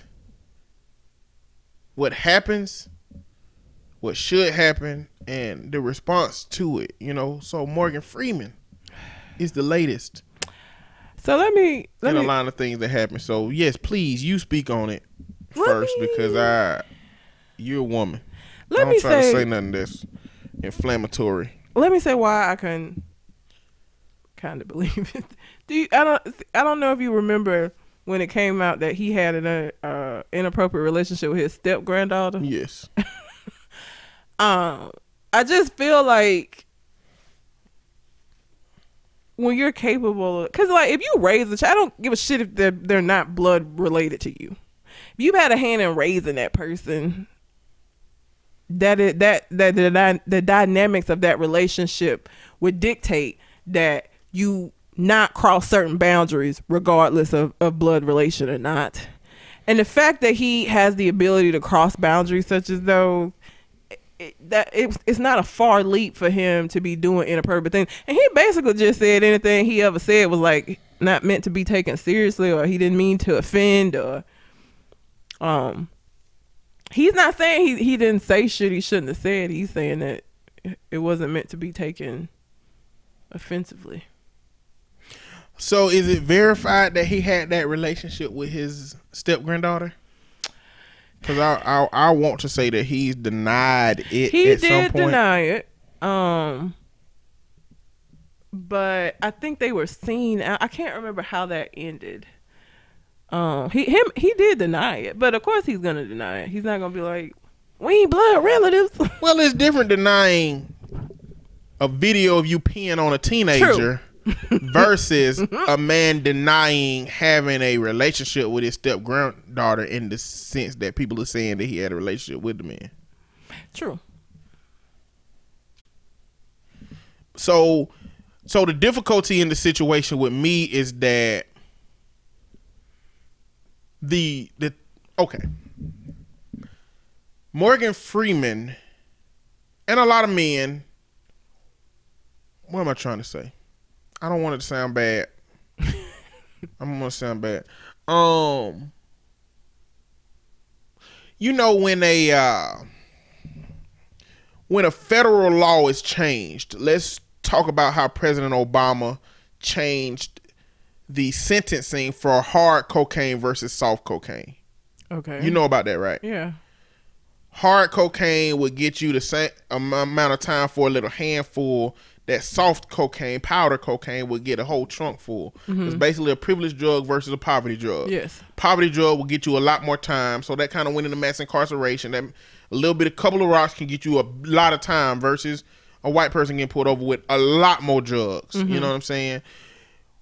Once those changes happened, if you were doing federal time for that offense, your sentence was retroactively shortened. They would go back to everybody that had a sentence as long as that would, and they changed it. Now on the state level, that don't impact. The reason I brought this up is because I don't know if it's okay to, I don't want to say it's okay. I know it definitely needs to be explored, but to retroactively apply current standards of how our society exists versus old standards. You know, so if you got somebody like a Morgan Freeman who 80 years old and would communicate to women differently and how he speaks to them, how he communicates with them, and that's as far as it goes, what do we do with that? What do we do with an old ass man who grew up in a time where they complimented women on their physicality and it's not tolerable today when we know that man might not mean nothing by it? You know what I'm saying? I'm really conflicted at what to do with that. It's a lot of old ass granddaddies out here calling women sweetheart because they've called women sweetheart for 60 years. But at year 65, 70, today, you can't say that to everybody. But so I guess the question would be, what did he say exactly? Was it as one of the statements was he told a woman that was pregnant that she was ripe. Yeah. Oh, nigga shit. Like the same old dude that said, oh, pick that hat up for daddy. You know what I'm saying? Except he's as professional as he can possibly be. So he's like, yeah, you're ripe. You know what I'm saying? What does that mean? I have no idea. But one woman said that Morgan Freeman was constantly trying to pull up her skirt to see if she had on underwear, and a male employee had to get in there and stop. But it's 8 other people who say that didn't happen, that was on set with him. And there's a lot of women saying that he's creating a hostile work environment. But like, what's the level of hostile? I feel so bad because I can't stop laughing at Ripe. It's a very serious conversation, but using that old Morgan Freeman voice, I I've can't just do it. never It's like heard too anybody raspy and say deep. that. I don't even know what it means. You're ripe. He looked creepy. He does. Definitely looked creepy. I don't want to take that away. But I'm just saying, what do we do with that, Red? I mean, he's come out and said, I have never assaulted a woman. I have not created hostile work environments. You know, so I mean, I don't know about he hasn't created hostile work environments. He may definitely have. He I mean, may have definitely done that. I guess the line between what a hostile work environment is for everybody versus an uncomfortable work environment for one person, because it seems to be isolated people saying he created a hostile work environment, but nobody else in those work environments. But it's only going to be hostile to the people that he's like saying this shit to on a daily basis. That's what I say. When they say he created a hostile work environment, a toxic work environment, I just imagine that means for everybody. That can't mean for one person, because the word hostile or toxic work environment, that is too much for a subjective experience of one person. You know, your hostile work environment just ain't the one person up front subjectively thinking shit is fucked up when everybody else is cool. That's not a hostile work environment to me. So then what is it? When you're being harassment, okay, a HR issue, go talk to somebody about you being harassed, but that's different than a hostile work environment. I ain't saying that he need to be accountable for his words. They say you can't teach an old dog new tricks. You are human. Humans learn new shit every day. Dogs, you can learn that you can't use certain language, you know. But even the people, one of them was in a panel with the Batman, the people that was on Batman, the Butler, I don't remember their names, but Christian Bale, and like they don't. Some of them wouldn't comment, but other one was like none of his behavior seemed to reflect the way that they saying it. Well, okay, so I saw one of the videos. It just didn't. Who was on the panel? The Butler that played Alfred. Okay. Christian Bale. It's all my fault, Master Bruce. Like that dude. Yeah, Christian Bale. And I don't know who else was on. I don't remember which Batman. Were there any women on the panel? I don't remember. Because if it's a panel of dudes and there are no women to have like a woman's perspective about what, because if all the dudes on the panel at some point in their life then said some bullshit to women, then of course their perception of it is going to be different. Now, if there were women on the panel and the women were saying that they didn't feel any kind of way about being on set, then that's different. But if it was just a panel of men, when the men were not the ones being affected by what he was saying, then that don't make no sense. He told one reporter, resurfaced Morgan Freeman interview shows him flirting with a reporter. I get to look at you and drool. Yeah. You know, wow, creepy, very creepy. Like, is that? Now I'm trying to understand. Like, is that? What is that? Like, what's the difference between somebody flirting?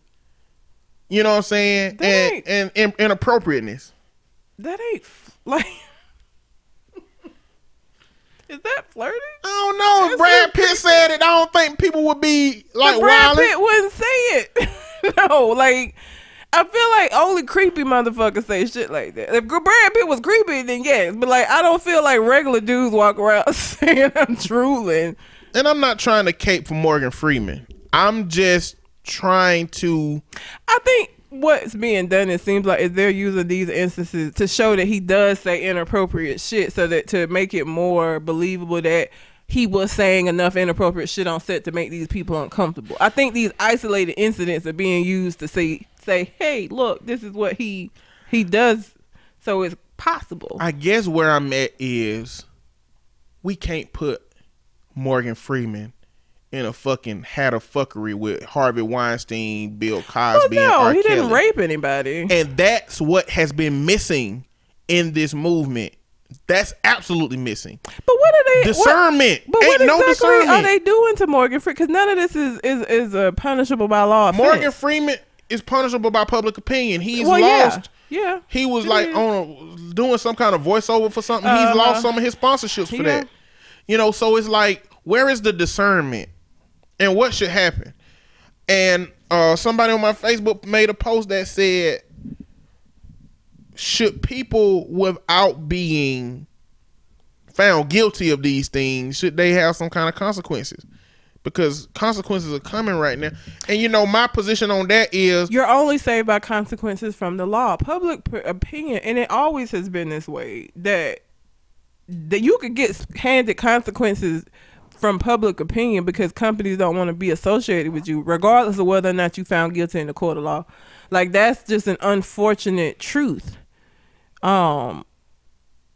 Companies are going to distance themselves just because of the perception that you now have on the people who are going to buy their products, or that are going to, whatever the case may be. So I don't know how we could, other than nobody ever saying anything about these things, because people decide what to do with it once it's out there. And so unfortunately for him, what it's decided is that he's a creepy ass old man, and enough bad publicity has come out of it that companies are put. So because then that goes into, so what, does certain stuff just not need to be reported on? No, everything needs to be reported on, but what level of discernment do we have in terms of how bad? Like, is any level of, if me, as what I consider an ally to, you know, the feminist movement, you know, if I say one wrong thing, am I as bad as Bill Cosby? You know, by accident, and I don't really mean it, because I am a man that was raised in a patriarchal, misogynist community. So if I do something that's patriarchal or misogynist and don't recognize it, or am looking to change that, you know, how can I be different from them? If I do something by accident and you just gonna look at me like, me too, you know, Mr. On Point, and now I'm looked at the same as all of them. Like, how are we supposed to discern that? How are we supposed to measure the differences between? I don't think we do collectively as a group. I don't think there is a way to do that collectively. I think everybody has to decide that for themselves. And unfortunately, what happens is if there is enough people that decide that it's bad enough, then companies respond accordingly. But I don't know that there's like a group think way of everybody agreeing upon. I think, I think what happens in the black community is, as much as somebody like me tries to fight to be a representative of what white America say black should be, not like overtly, not like I ain't jigging and dancing and shit trying to figure out how to make myself the way they want me to be. But I am trying to figure out, I am doing what they say do so I don't get any more fucked up than I could in the situation. In that sense, it's hard for me to see a black person that's like not cooning out there, but that's like being the blackest black they can be. Eating fried chicken in front of white people, being like, hey, white people, look at this watermelon. You know what I'm saying? Like sagging pants. It invalidates what I'm trying to accomplish. So in that way, if the group does not come up with a way to measure that, have that scale, it's going to start making people look at the movement, which people who are in denial about the movement and misogyny and all that bullshit, who are already looking at it crazy, is going to get to a point where a lot of people who are actually trying to validate the movement going to start looking at it crazy, because the measures that we looking at, the measures of a actor that don't have no harm, that don't mean, I ain't saying Morgan Freeman don't mean no harm. I'm saying we're getting really close to people who may not mean harm being brought into the fray of the Me Too. And if you get ready to put one of those people down there where, because George Takei, George Takei, I don't know if you remember, but there were allegations against him that a male actor was a gay male actor was assaulted by him. He grabbed his genitals. Turns out that was false. Turns out that was not true. Now, the problem that does not admonish George Takei is that on Howard Stern, when he asked, have you ever grabbed another male by the genitals, he did not say no. He said some other shit, so I ain't salvaging him completely. What I'm saying is, if it happens to be the person who has been victimized, who is not telling the truth, or who subjectively experienced something that objectively doesn't look as bad as they believed it looked because of their discomfort, it's going to start invalidating the movement.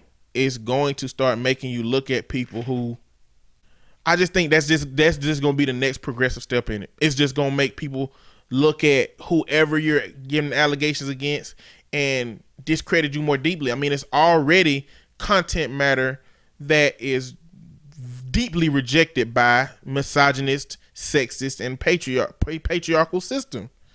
So that's all I'm saying. I don't know if Morgan Freeman, like, he's saying some creepy shit that he shouldn't be saying, and he look weird, so his stares are probably odd, but I'm still, and I've asked this question before, how do we discern the levels of this shit? And with public opinion gonna do what public opinion do. Yep. You can't really do shit about public opinion once it takes off. But that's just what I was wondering about the Morgan Freeman situation. I don't know enough about what he's done. I saw a video that is very subjective in terms of how bad it could be.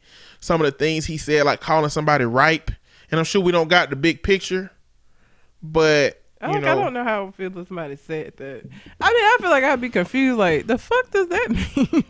You right, girl. But it depends on what kind of a situation. If I was even in a situation where I could question, like, you know what I'm saying? Like, sometimes depending on who that person is, you may not be able to say nothing, or you may feel like you're not able to say anything. But I've been like, the fuck you mean I'm ripe? What are you talking about? So old crazy ass. What if you found out that your doctor was milli rocking while they was supposed to be taking your gallbladder out? I wouldn't care.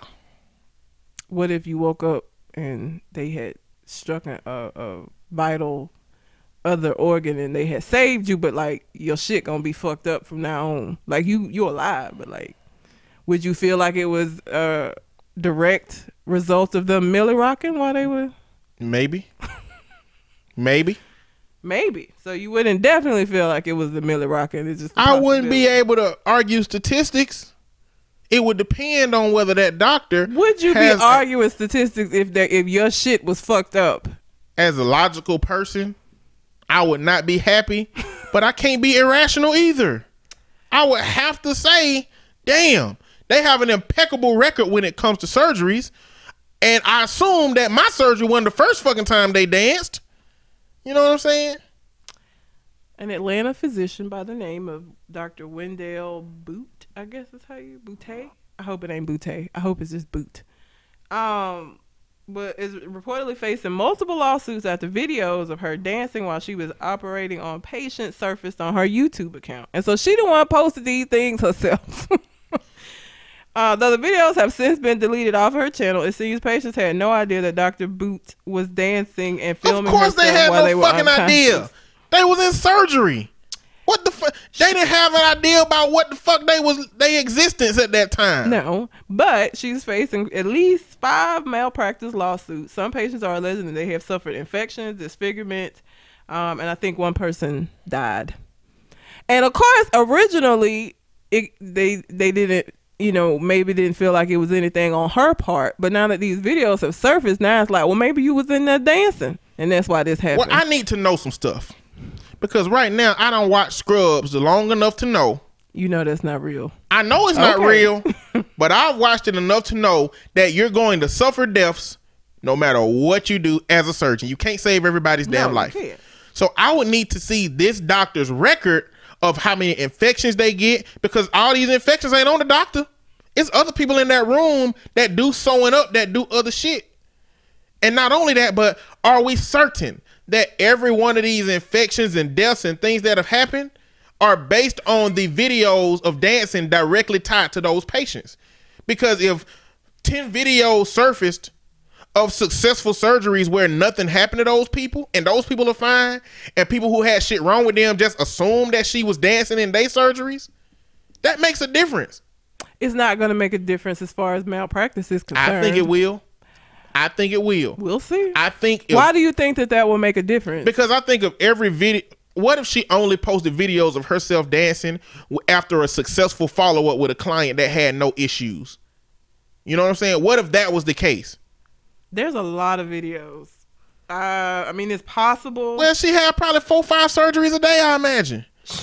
So if it's 100 videos, that's a month to and work. She is cutting like to the beat. So she merely slicing in that bitch.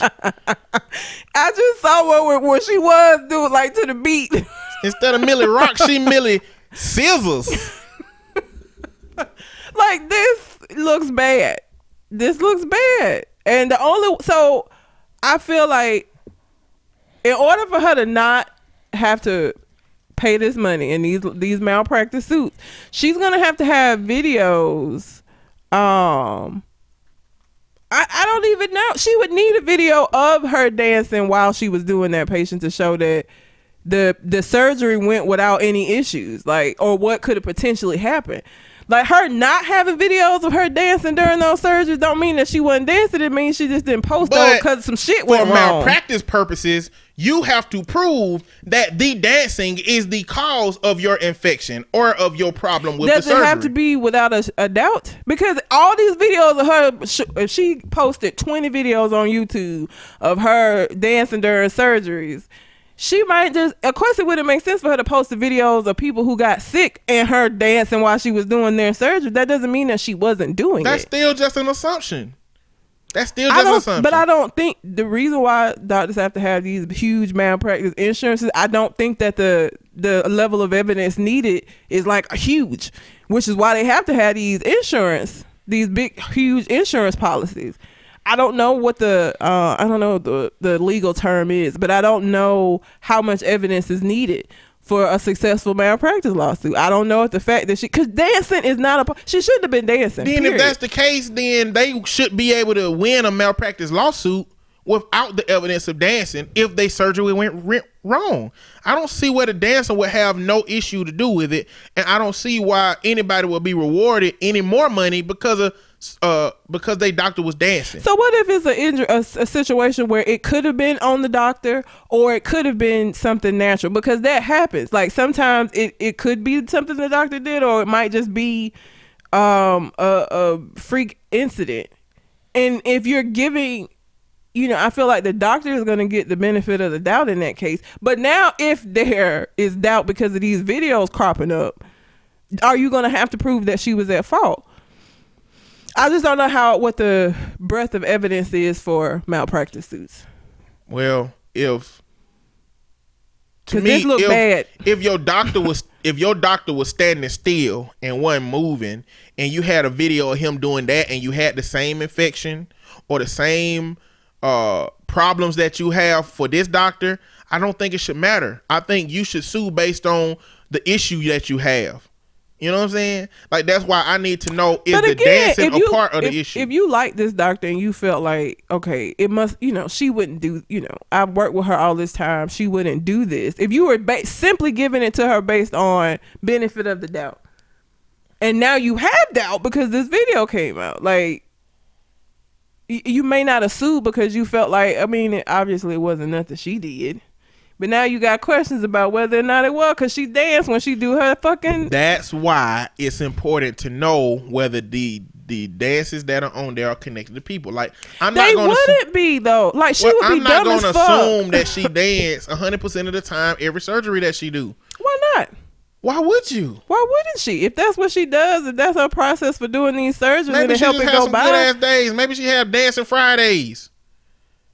You know what I'm saying? Like, I just do not. I don't know. I do not see a doctor that's dancing 100% of the time. I didn't even. Why would you post it on YouTube? It's about like, I wouldn't expect I would expect the doctor to know that this looks bad for you to be dancing during surgeries and putting it on YouTube to get monetized to make money off of. That is the problem. I wouldn't think anybody would do that anyway. Well, this is 1, 2, 3, 4, 5. I assume a doctor that did that wasn't assuming that they would be monetized. I don't assume that they would think that they would get that level of money out of it. It's a doctor dancing during a surgery. People watch surgery videos on YouTube, and then a lot of them don't have enough views. A lot of them don't have enough views to be monetized. But it's gonna bring in more people, I feel like, because she is dancing and she's doing a surgery. Well, that might not be her intention behind that. She a surgeon. She make loot. How do you prove intent? She might just she might be a narcissist. Maybe she want everybody to see her dancing. You gotta ask them people how they prove that. But that's the thing. That dancing has something to do. But that's what I'm saying. I don't think that the level of proof for a malpractice suit, I don't think that it's as large as you're thinking that it is. Then if that's the case, then it sounds like the measure is the benefit of the doubt that patient would be giving their doctor that they shouldn't have if they still have a problem after a surgery. Like, if they didn't see videos of their doctor dancing, they should still go for a malpractice lawsuit if it's something wrong with them. That's why doctors have that money. I don't see, if something wrong with you, I don't see why you would give a doctor the benefit of the doubt, because what if they explained cool. What if they explained it to you and said, well, this is what happened? They gave you a really good explanation as to what happened. Then either that's the truth or the lie. That's what mediation would determine. But that's what I'm saying. Again, so you see. I know what you're saying. You're saying that it ain't that big of a deal because they likely gonna win money anyway, regardless. Because I don't think the breadth of evidence for malpractice, especially with. Did you watch these videos? Yeah, I seen some of them. Some of them, like. She should not have been doing this. Like, I would not be comfortable with my even if I came out all right, I would feel like I just looked up, bitch. Like, you could have like, I'm not comfortable with my doctor dancing while I'm open on the table. Like, bitch, this is serious. If this is the only doctor, if this is the only surgeon in the world dancing, then we need some explanations for all the people that's getting fucked up with their doctor standing still. Like, and I'm saying that to say, I don't care. I just want to wake up with no problems. I care. If I wake up with no problem, look, all I care about, if my doctor, what if the doctor, and you did research on him, had a 95% success rate after dancing? I don't care. You, no. So you just like them other people. The problem is the aesthetic. It's not about the results.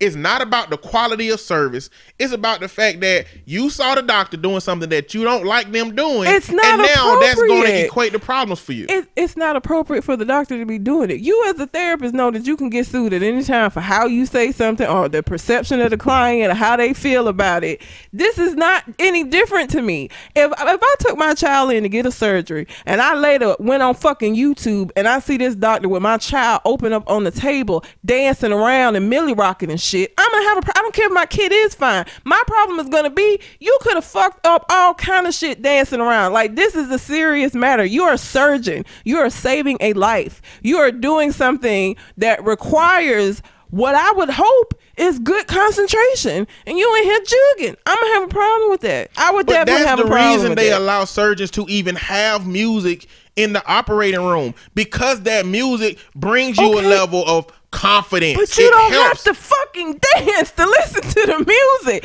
They can listen. She can play that music and do her fucking job and not be in there jugging and having fake microphones with shit. She was dancing all around that goddamn room. Listen. No. I'm going to tell you this. No. And we can just not agree on this point.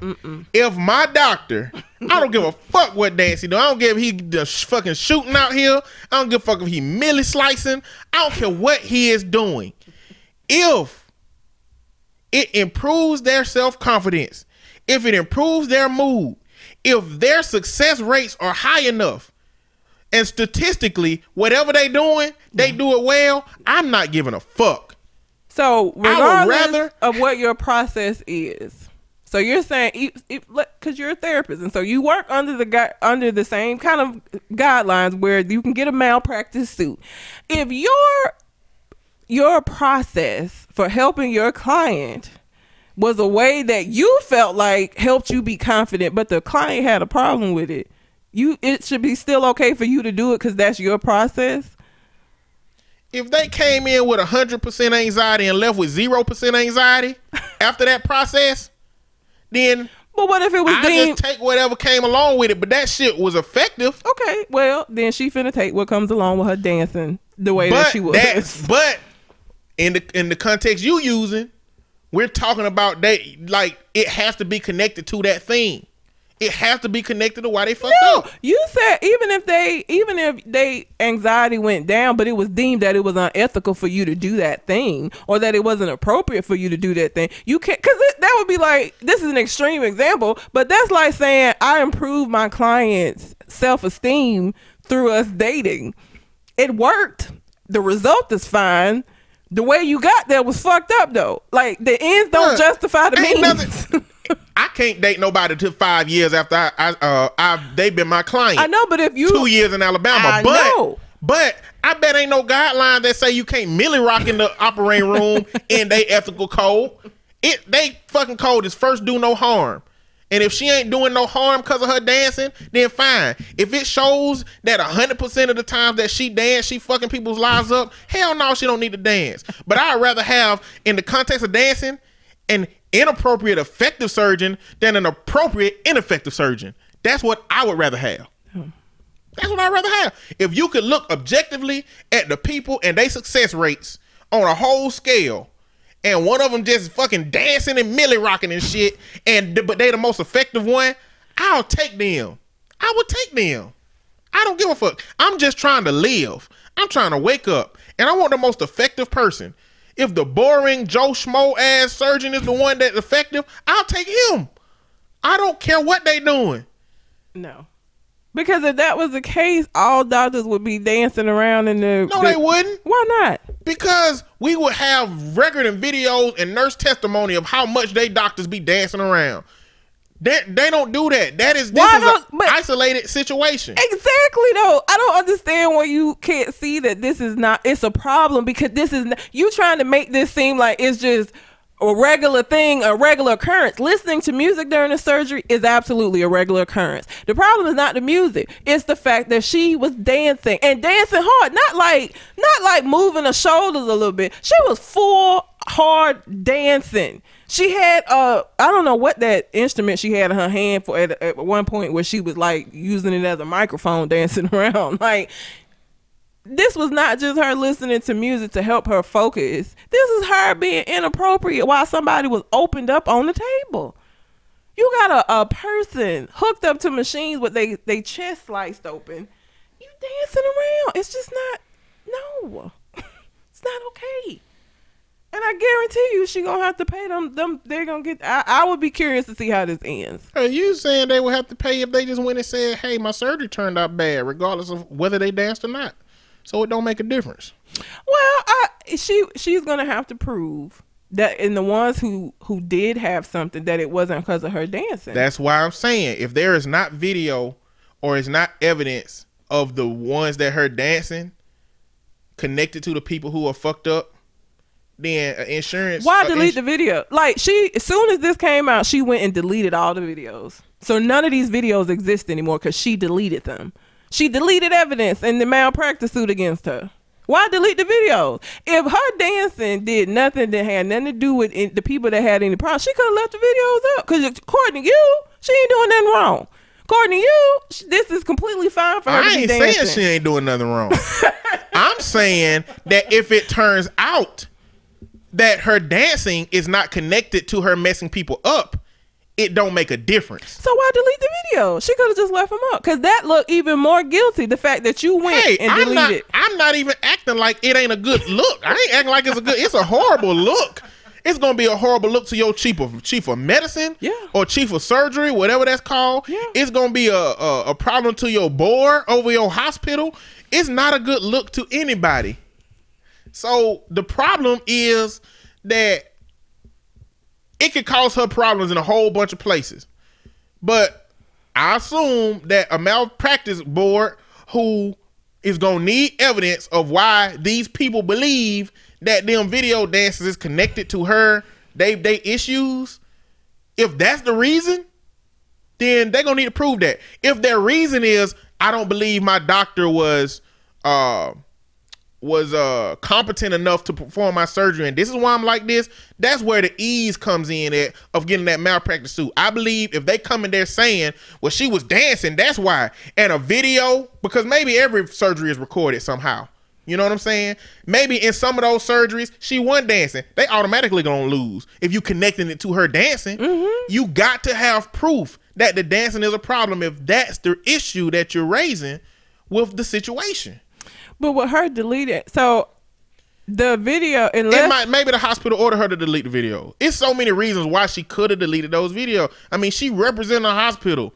You know what I'm saying? It's so many different systems at play when it comes to that. But so is she being sued, or is the hospital being sued? Because if the hospital ain't being sued, deleting the videos ain't gonna do shit for them, because they're not. The malpractice suit, I think, is against her individually. They will start off with how it normally happens is they start off with a malpractice suit to the doctor, and if that don't work, then they'll go for the hospital for negligence. How is she gonna prove that videos don't exist of her dancing, or that she wasn't dancing during those particular things when she's the one? Because unless the hospital does in fact record all of the things, she just may not be handing it over, or she may have deleted all the ones that are.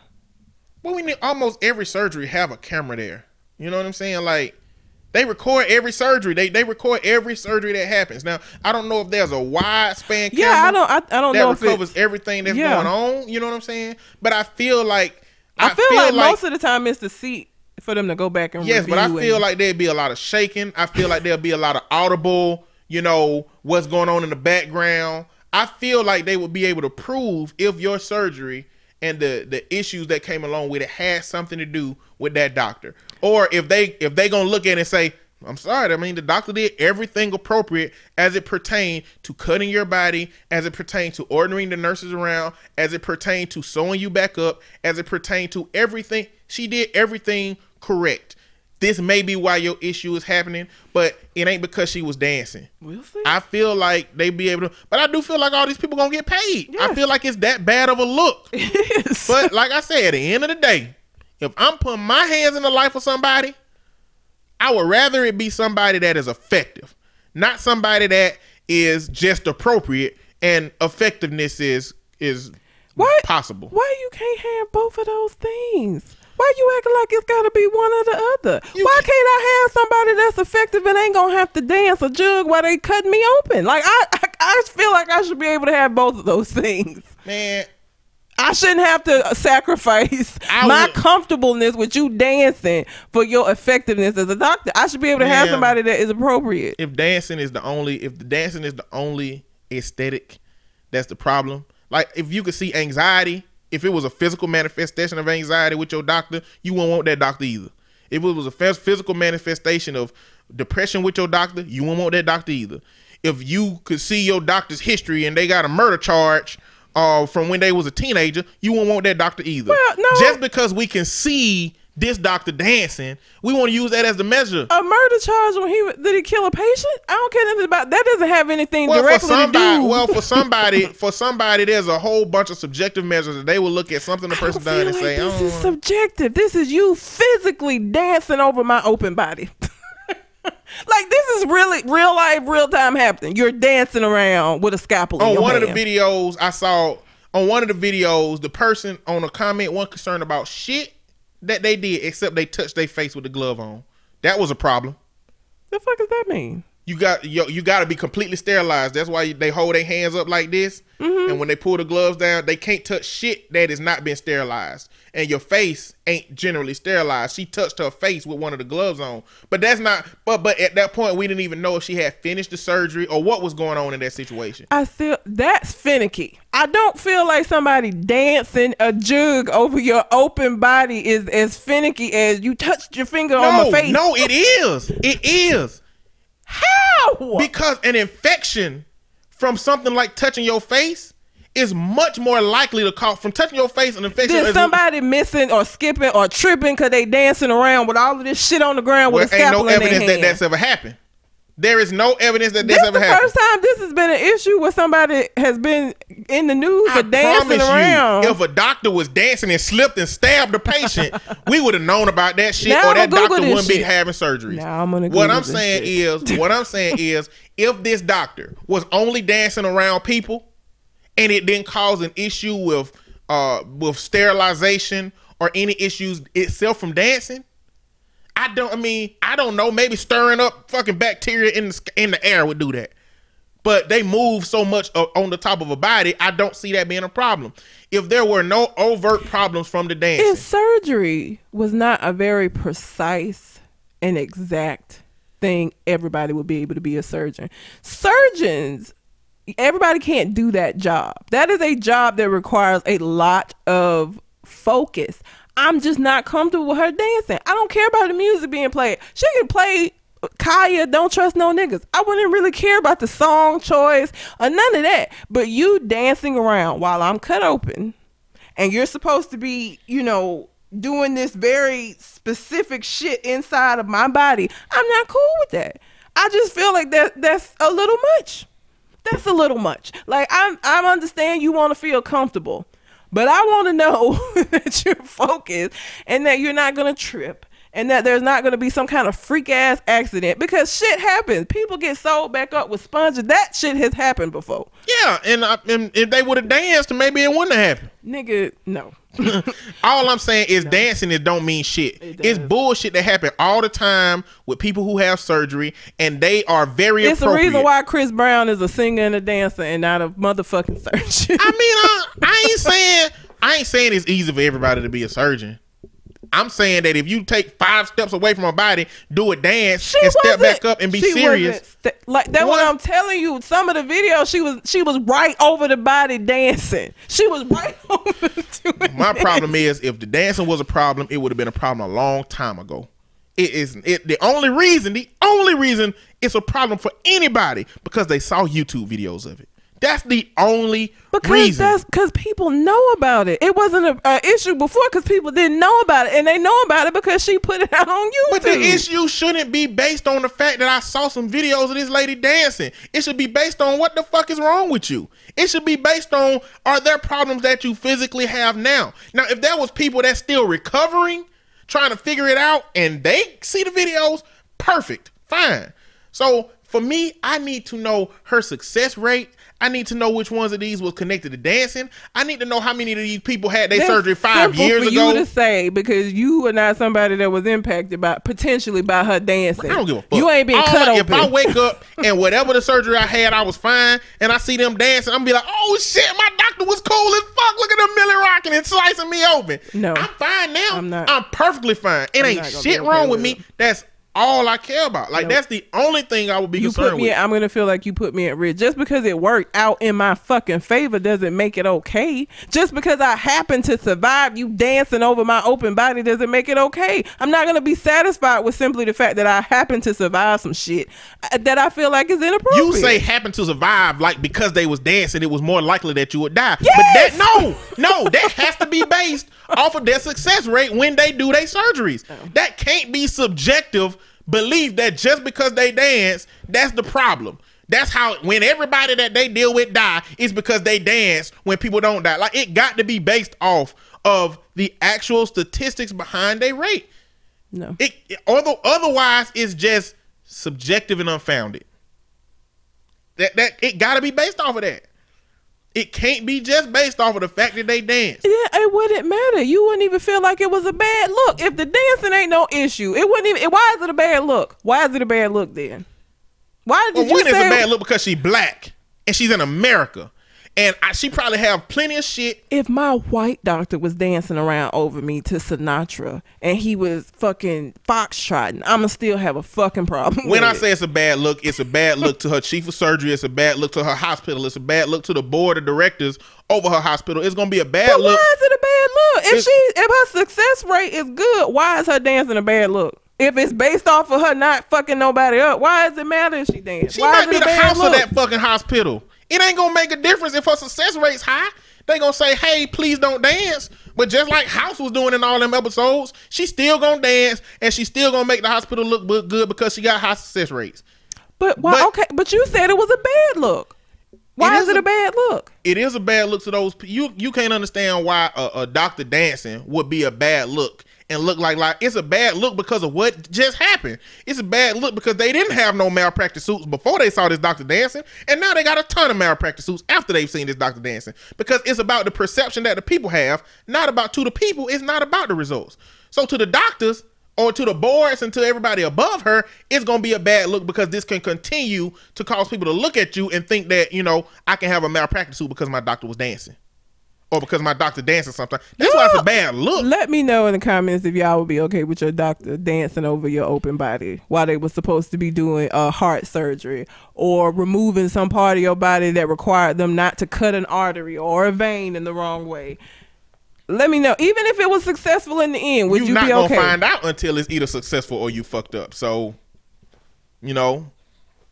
But even if it was success, I would still have a problem with it. I would still not be okay with it. What I'm saying is, if I have a surgery and You're like the ends justify the means in this situation. You're saying the ends justify the means. If at the end of this you're healthy, then it's fine. What I'm saying is, you can't control what your doctor do while you fucking in surgery. I bet you can if this body's malpractice. Well, if this the first doctor that's gone down and gonna get her license taken away from her from dancing, is a whole bunch of other shit that doctors could do that you would deem inappropriate if you saw it on a video. I can only do something about it if I've seen it. I can't do shit about what I don't know about. But at the point that a doctor that's working on me. That's what I'm saying. You can't do nothing about what you don't know about. So if you come out of your surgery and you're fine, good. Don't give a fuck. Everything happened. If you come out of your surgery and you fucked up, you should sue because you're fucked up. Not because you saw a video now and... But again, what if the doctor gives you this explanation that sounds reasonable as to why? Because that you gotta the people that they're giving these explanations to when shit go wrong they're not medical people. And so if you come to me and you give me this very intelligent medical explanation as to what went wrong during the surgery and that it wasn't your fault, everybody don't sue when that shit happens. Some people the doctor said that this is what happened. But then if that same patient sees a video of you fucking dancing, now I don't really believe what you said to me now. If I am disclosed on the risks of whatever surgery I'm having, and I know what the risks are, and one of the risks is not limping, and I come out of that bench limping, I don't give a fuck what explanation he give me. Malpractice suit. I'm calling Alexander Shonahara, and we getting paid. That is a local, lawyer that sue everybody. If you anywhere in Alabama, you know who the fuck that. He got billboards everywhere. Yeah. Huntsville. Everywhere I go, I see them fucking billboards. Childersburg. Little small cities he got. I don't give a damn. And you know what? Even if something wrong with me that could have happened, I need to know that it was along normal procedure lines and not some bullshit that went down in the damn room. You know what I'm saying? He came up with a twitch in the middle of the damn surgery. I'm gonna sue for that too. I don't give a damn. If you dancing and you don't fuck me up, I'm fine with you. If you fuck me up and you ain't dancing, I'm suing your ass. I'm suing you based off of what happened to me, how it came off for me. If I have a problem, I'm not giving no doctor the benefit of the doubt because they explain real good why I'm fucked up. But again, you tell me all the time that I take for granted how intelligent we are. I feel like you doing that right now. Everybody is not going to do that. Otherwise, you know how many lawsuits would occur if every single person that came out of surgery with some shit that wasn't the way it was before they came. Doctors would be getting sued all the fucking time. And they do get sued a lot. But they are able to explain away some of these stuff for certain people. And they accepted that's because the doctor said. And it sounds right. And it sounds believable. And it seems like, well, maybe that is what happened. Everybody is not going to be like, fuck that. This wasn't one of the things you said could happen. Like, that ain't going to be everybody. Well, I hope. Especially not some of these lower income people who on Medicaid, and that's the only reason they was even able to get the fucking surgery. They ain't not intelligent enough where they gonna be going into.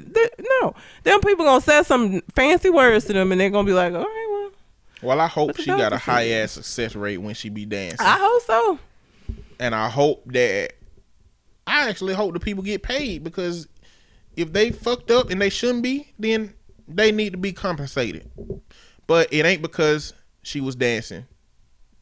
And if it was a problem, if it was a problem beforehand with them, they should have took that problem up. But like, just seeing her dance, I just don't like.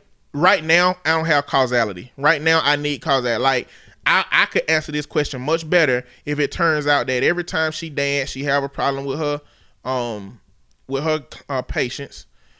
If she had a pretty low success rate generally, and dancing don't help at all, I would understand. But like right now, I just don't see the direct correlation from dancing to the problems that these people are saying they have, and the reason that I feel like you don't need to be fucking dancing. I don't want my dentist dancing either while he got a drill in my motherfucking mouth. Focus, nigga, please.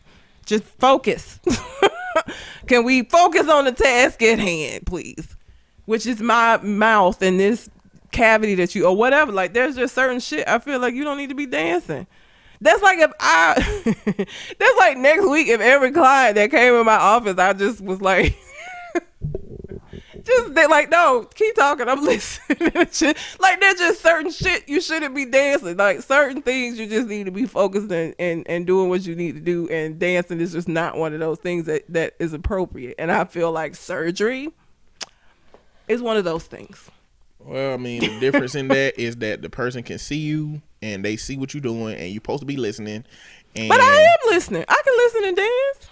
Why I can't listen and dance? It ain't gonna look like you. It ain't gonna look like you are. It's not gonna look like you focused on what you doing to my body when you dancing. But if you ain't nothing wrong with you, then I was focused enough to do what I needed to do with your body. And if I can repeat back what you said, and I can still assist you, then obviously I was paying attention while I was dancing. But it's still gonna be a fucking problem if I do that. No. What I'm saying is, what that person in front of you would experience is what those people experience after they saw those YouTube videos. Mm-hmm. They experience the same psychological aesthetic of you not being able to perform those things. But in one case with you in counseling, there will be no evidence that you could perform those things and be effective. In surgery, there is physical evidence that I successfully completed your surgery and you don't have any issues wrong with you. That didn't really care about me dancing, and I was dancing and was able to help them. I would have proof that this helped, but some people are not going to be cool with me dancing while they talking. That's just what it's going to be. I just don't think these two situations are similar. Why not? Okay. some of my teenagers, I could probably get away with dancing. They probably think it was odd, but I might be able to get away with dancing. Because with counseling, like there is no concrete way of knowing that a person is physically or psychologically better to a measurable extent. You can measure that. Goals are supposed to be measurable. So by the thing that it would be measurable was whether or not we accomplished the goals. It's subjective versus objective. How is when that you objective? can put a person that had a surgery under a machine that shows their healing, that shows that the problem that they have is not there anymore, that's objective. You and me can look at a report that says shit that was wrong, shit that is now fixed, done. Don't matter what dancing was going on. With counseling, the goals are so much more subjective on the client's report and the client's experience. Still supposed to be measurable. They are not the same level of measurable. They're not the same level of measurable as medicine, but they're measurable because the same argument could be had for somebody that sues you over you not helping them. But we accomplished these goals. That is exactly what you would say if somebody sued you and said that you were not helpful. Or they feel like you by them coming to you that they were worse off. The thing that you would go to would be the goals that we have, that we were measurable, that they signed off on and said it was better. But you and I both know that counseling is not an objective measure.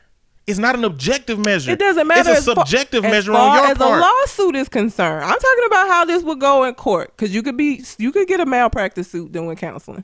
So in a court of law where you had to defend your whatever it is that this person is saying that you didn't do or how you didn't help them or that they were worse off, what would you have other than the goals that were set forth to go on? Because that's the only measurable thing that you have, regardless of if it's not as measurable as somebody that's having a surgery done. But if we were able to accomplish those goals despite the fact that I was dancing, and there's nothing in our code of ethics that says that we can't dance, says that you can't do anything harmful to the client. There is no way to know that your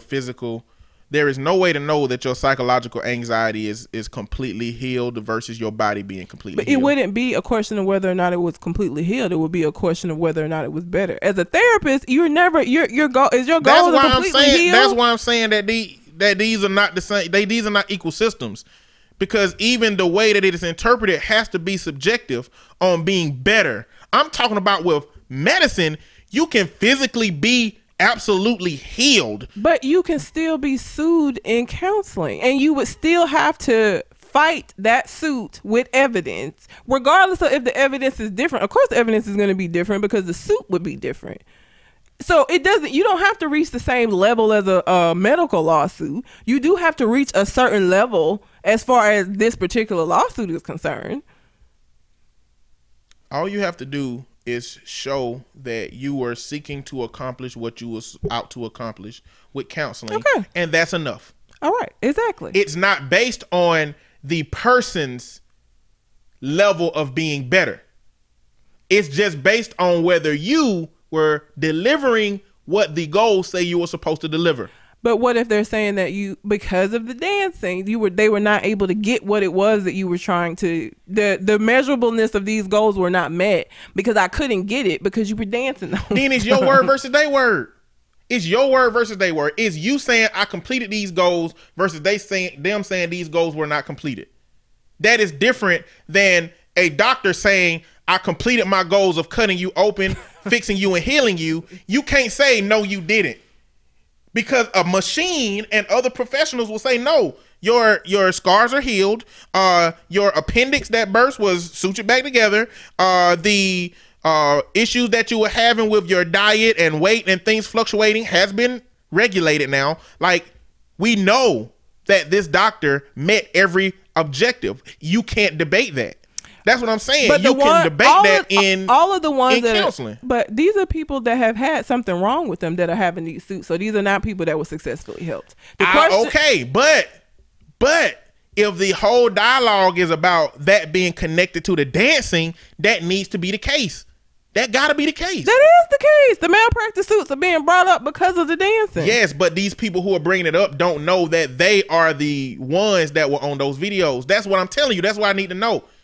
The people on if everybody on those videos, if she posted 100 videos, if everybody in every one of them 100 videos had shit wrong with them, it didn't have nothing to do with the dancing. Okay, so but what if the only videos that aren't posted are the ones like she got videos of all the surgeries except for these people that got fucked up. There's no video evidence. That's what I'm saying. That's why I need to know. But the absence of evidence. That's why I need to know if the success rates of her.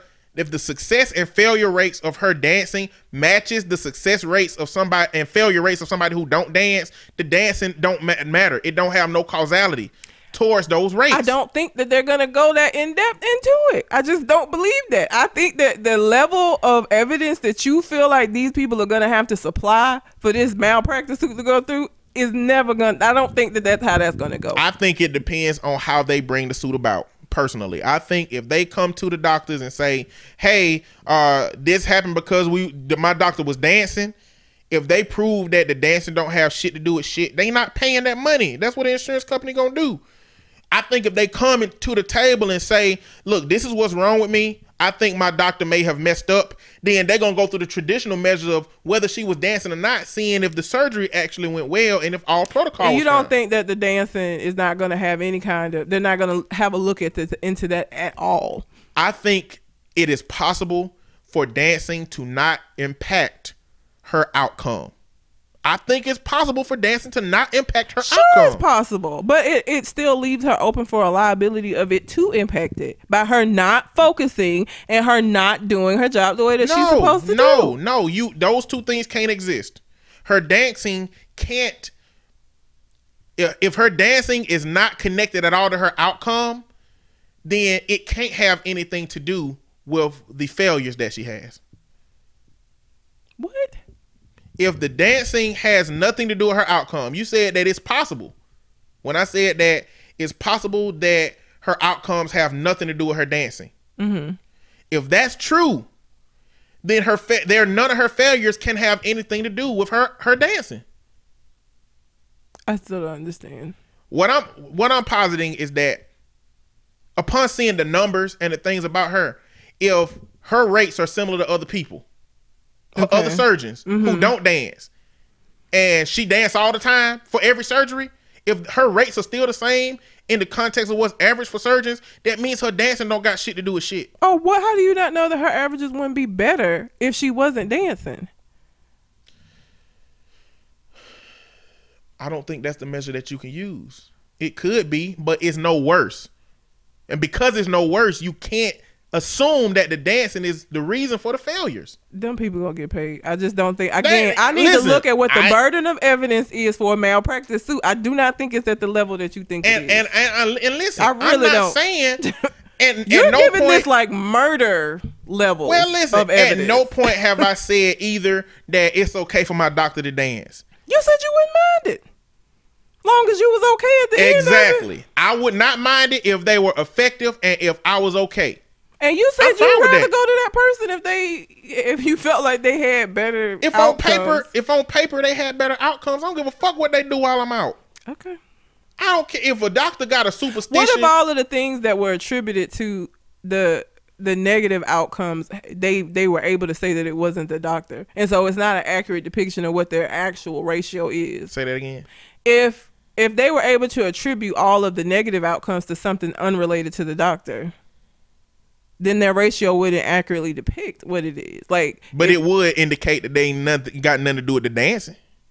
As far as you know. Yeah, as far as I know, it would indicate that it ain't got nothing to do with the dancing. Okay. So you don't care if your doctor dances. It doesn't matter to you. What matters to me is if I'm fine. If she the dancing doctor and her rates are lower than everybody else, I don't want that doctor.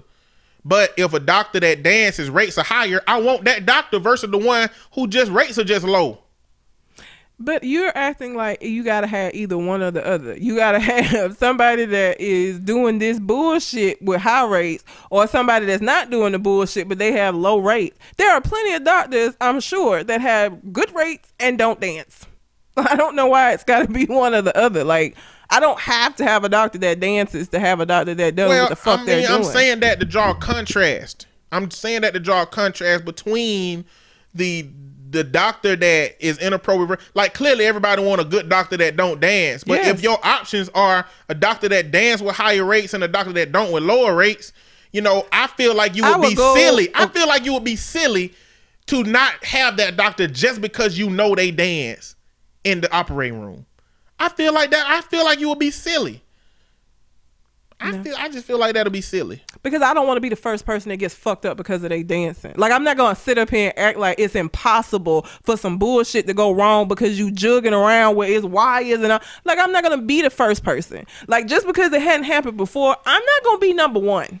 I'm not going to be the first person that you trip and cut some shit because you was dancing. I'm not going to take the risk of being the first person. Just because it hasn't happened does not mean that it isn't possible for it to happen. And I feel like it's more likely for it to happen if you dancing around. Operating rooms are not these rooms that don't, they got shit all around them. They got a table with knives. I'm not going to take the risk of being the first person. Just because you lucked up or whatever the case has been up until this point, I'm not going to be the first person.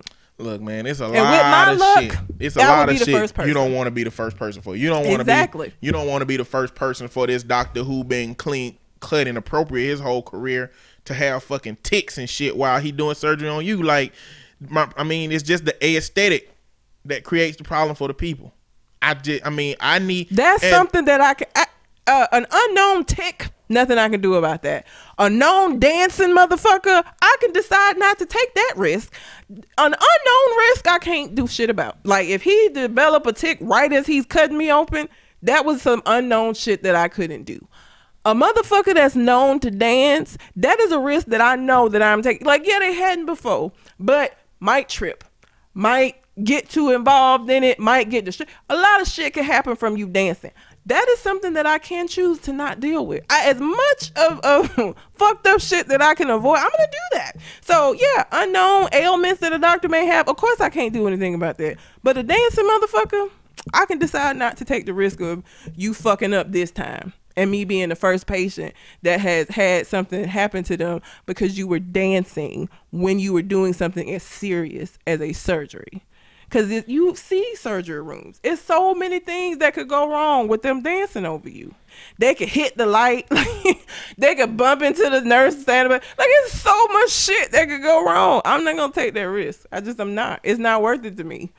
Because even if you have a good statistic, it only take one person to fuck that up. And with my luck, I would be that person.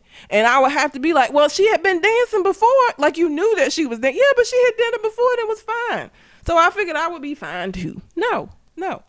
And I also wouldn't take my child to somebody. If I had to pick a surgeon for my child and I had a choice, I would not choose a doctor that dances during surgeries when I'm already worried as a parent about my child. I'm not going to pick. That's just it's a stupid risk. It's an unnecessary risk. And I'm not going to put my child at risk because you got a good ratio with your dancing. No, not going to do it. It's unnecessary risk, and it's so much stuff that you don't have no control over. That I'm the things I can control. When some shit happens to me, it's gonna be because I know I did everything on my part for the shit not happen. If it happens, it happens. Can't do shit about that. And I guess that's the difference between you and me in this instance. Is I measure risk by how likely it is to cause me harm. It is possible that when I go outside, any one of the cars in the parking lot can explode. Yep. You know, it's very possible. You know, but the way I base whether I run to my car and try to keep away from other cars is how frequently that happens. And in the case of any doctor that I do anything with, the way I have to measure risk is how many times that they, through negligent behavior, have fucked up people. And with whatever they do, if they don't have a history or record of fucking up people through negligence, then that's how risk is measured for me. It ain't the possibility of what they do being risky behavior and what mistakes could happen from that. I think risky behavior matters. Risky behavior matters. Even though you were lucky or you've been able to avoid that happening in the past, you're taking unnecessary risk in the surgery, in the operating room. So I'm not going to choose that person. I think it can make some people more comfortable. But we got to end this dialogue. You comfortable? You unconscious. Not me, the person who's doing it. again, I understand music making you more comfortable. The dancing, I'm sure med schools all over the country are not teaching people how to do surgery while dancing. I just don't believe that. I believe that you learn how to do surgery while you're fucking stationary. I guess we'll see. I guess hopefully people will respond to this dialogue. But we like way too deep in this episode. So we got to end it. Oh, nigga. Yeah. So until we come to the next conversation.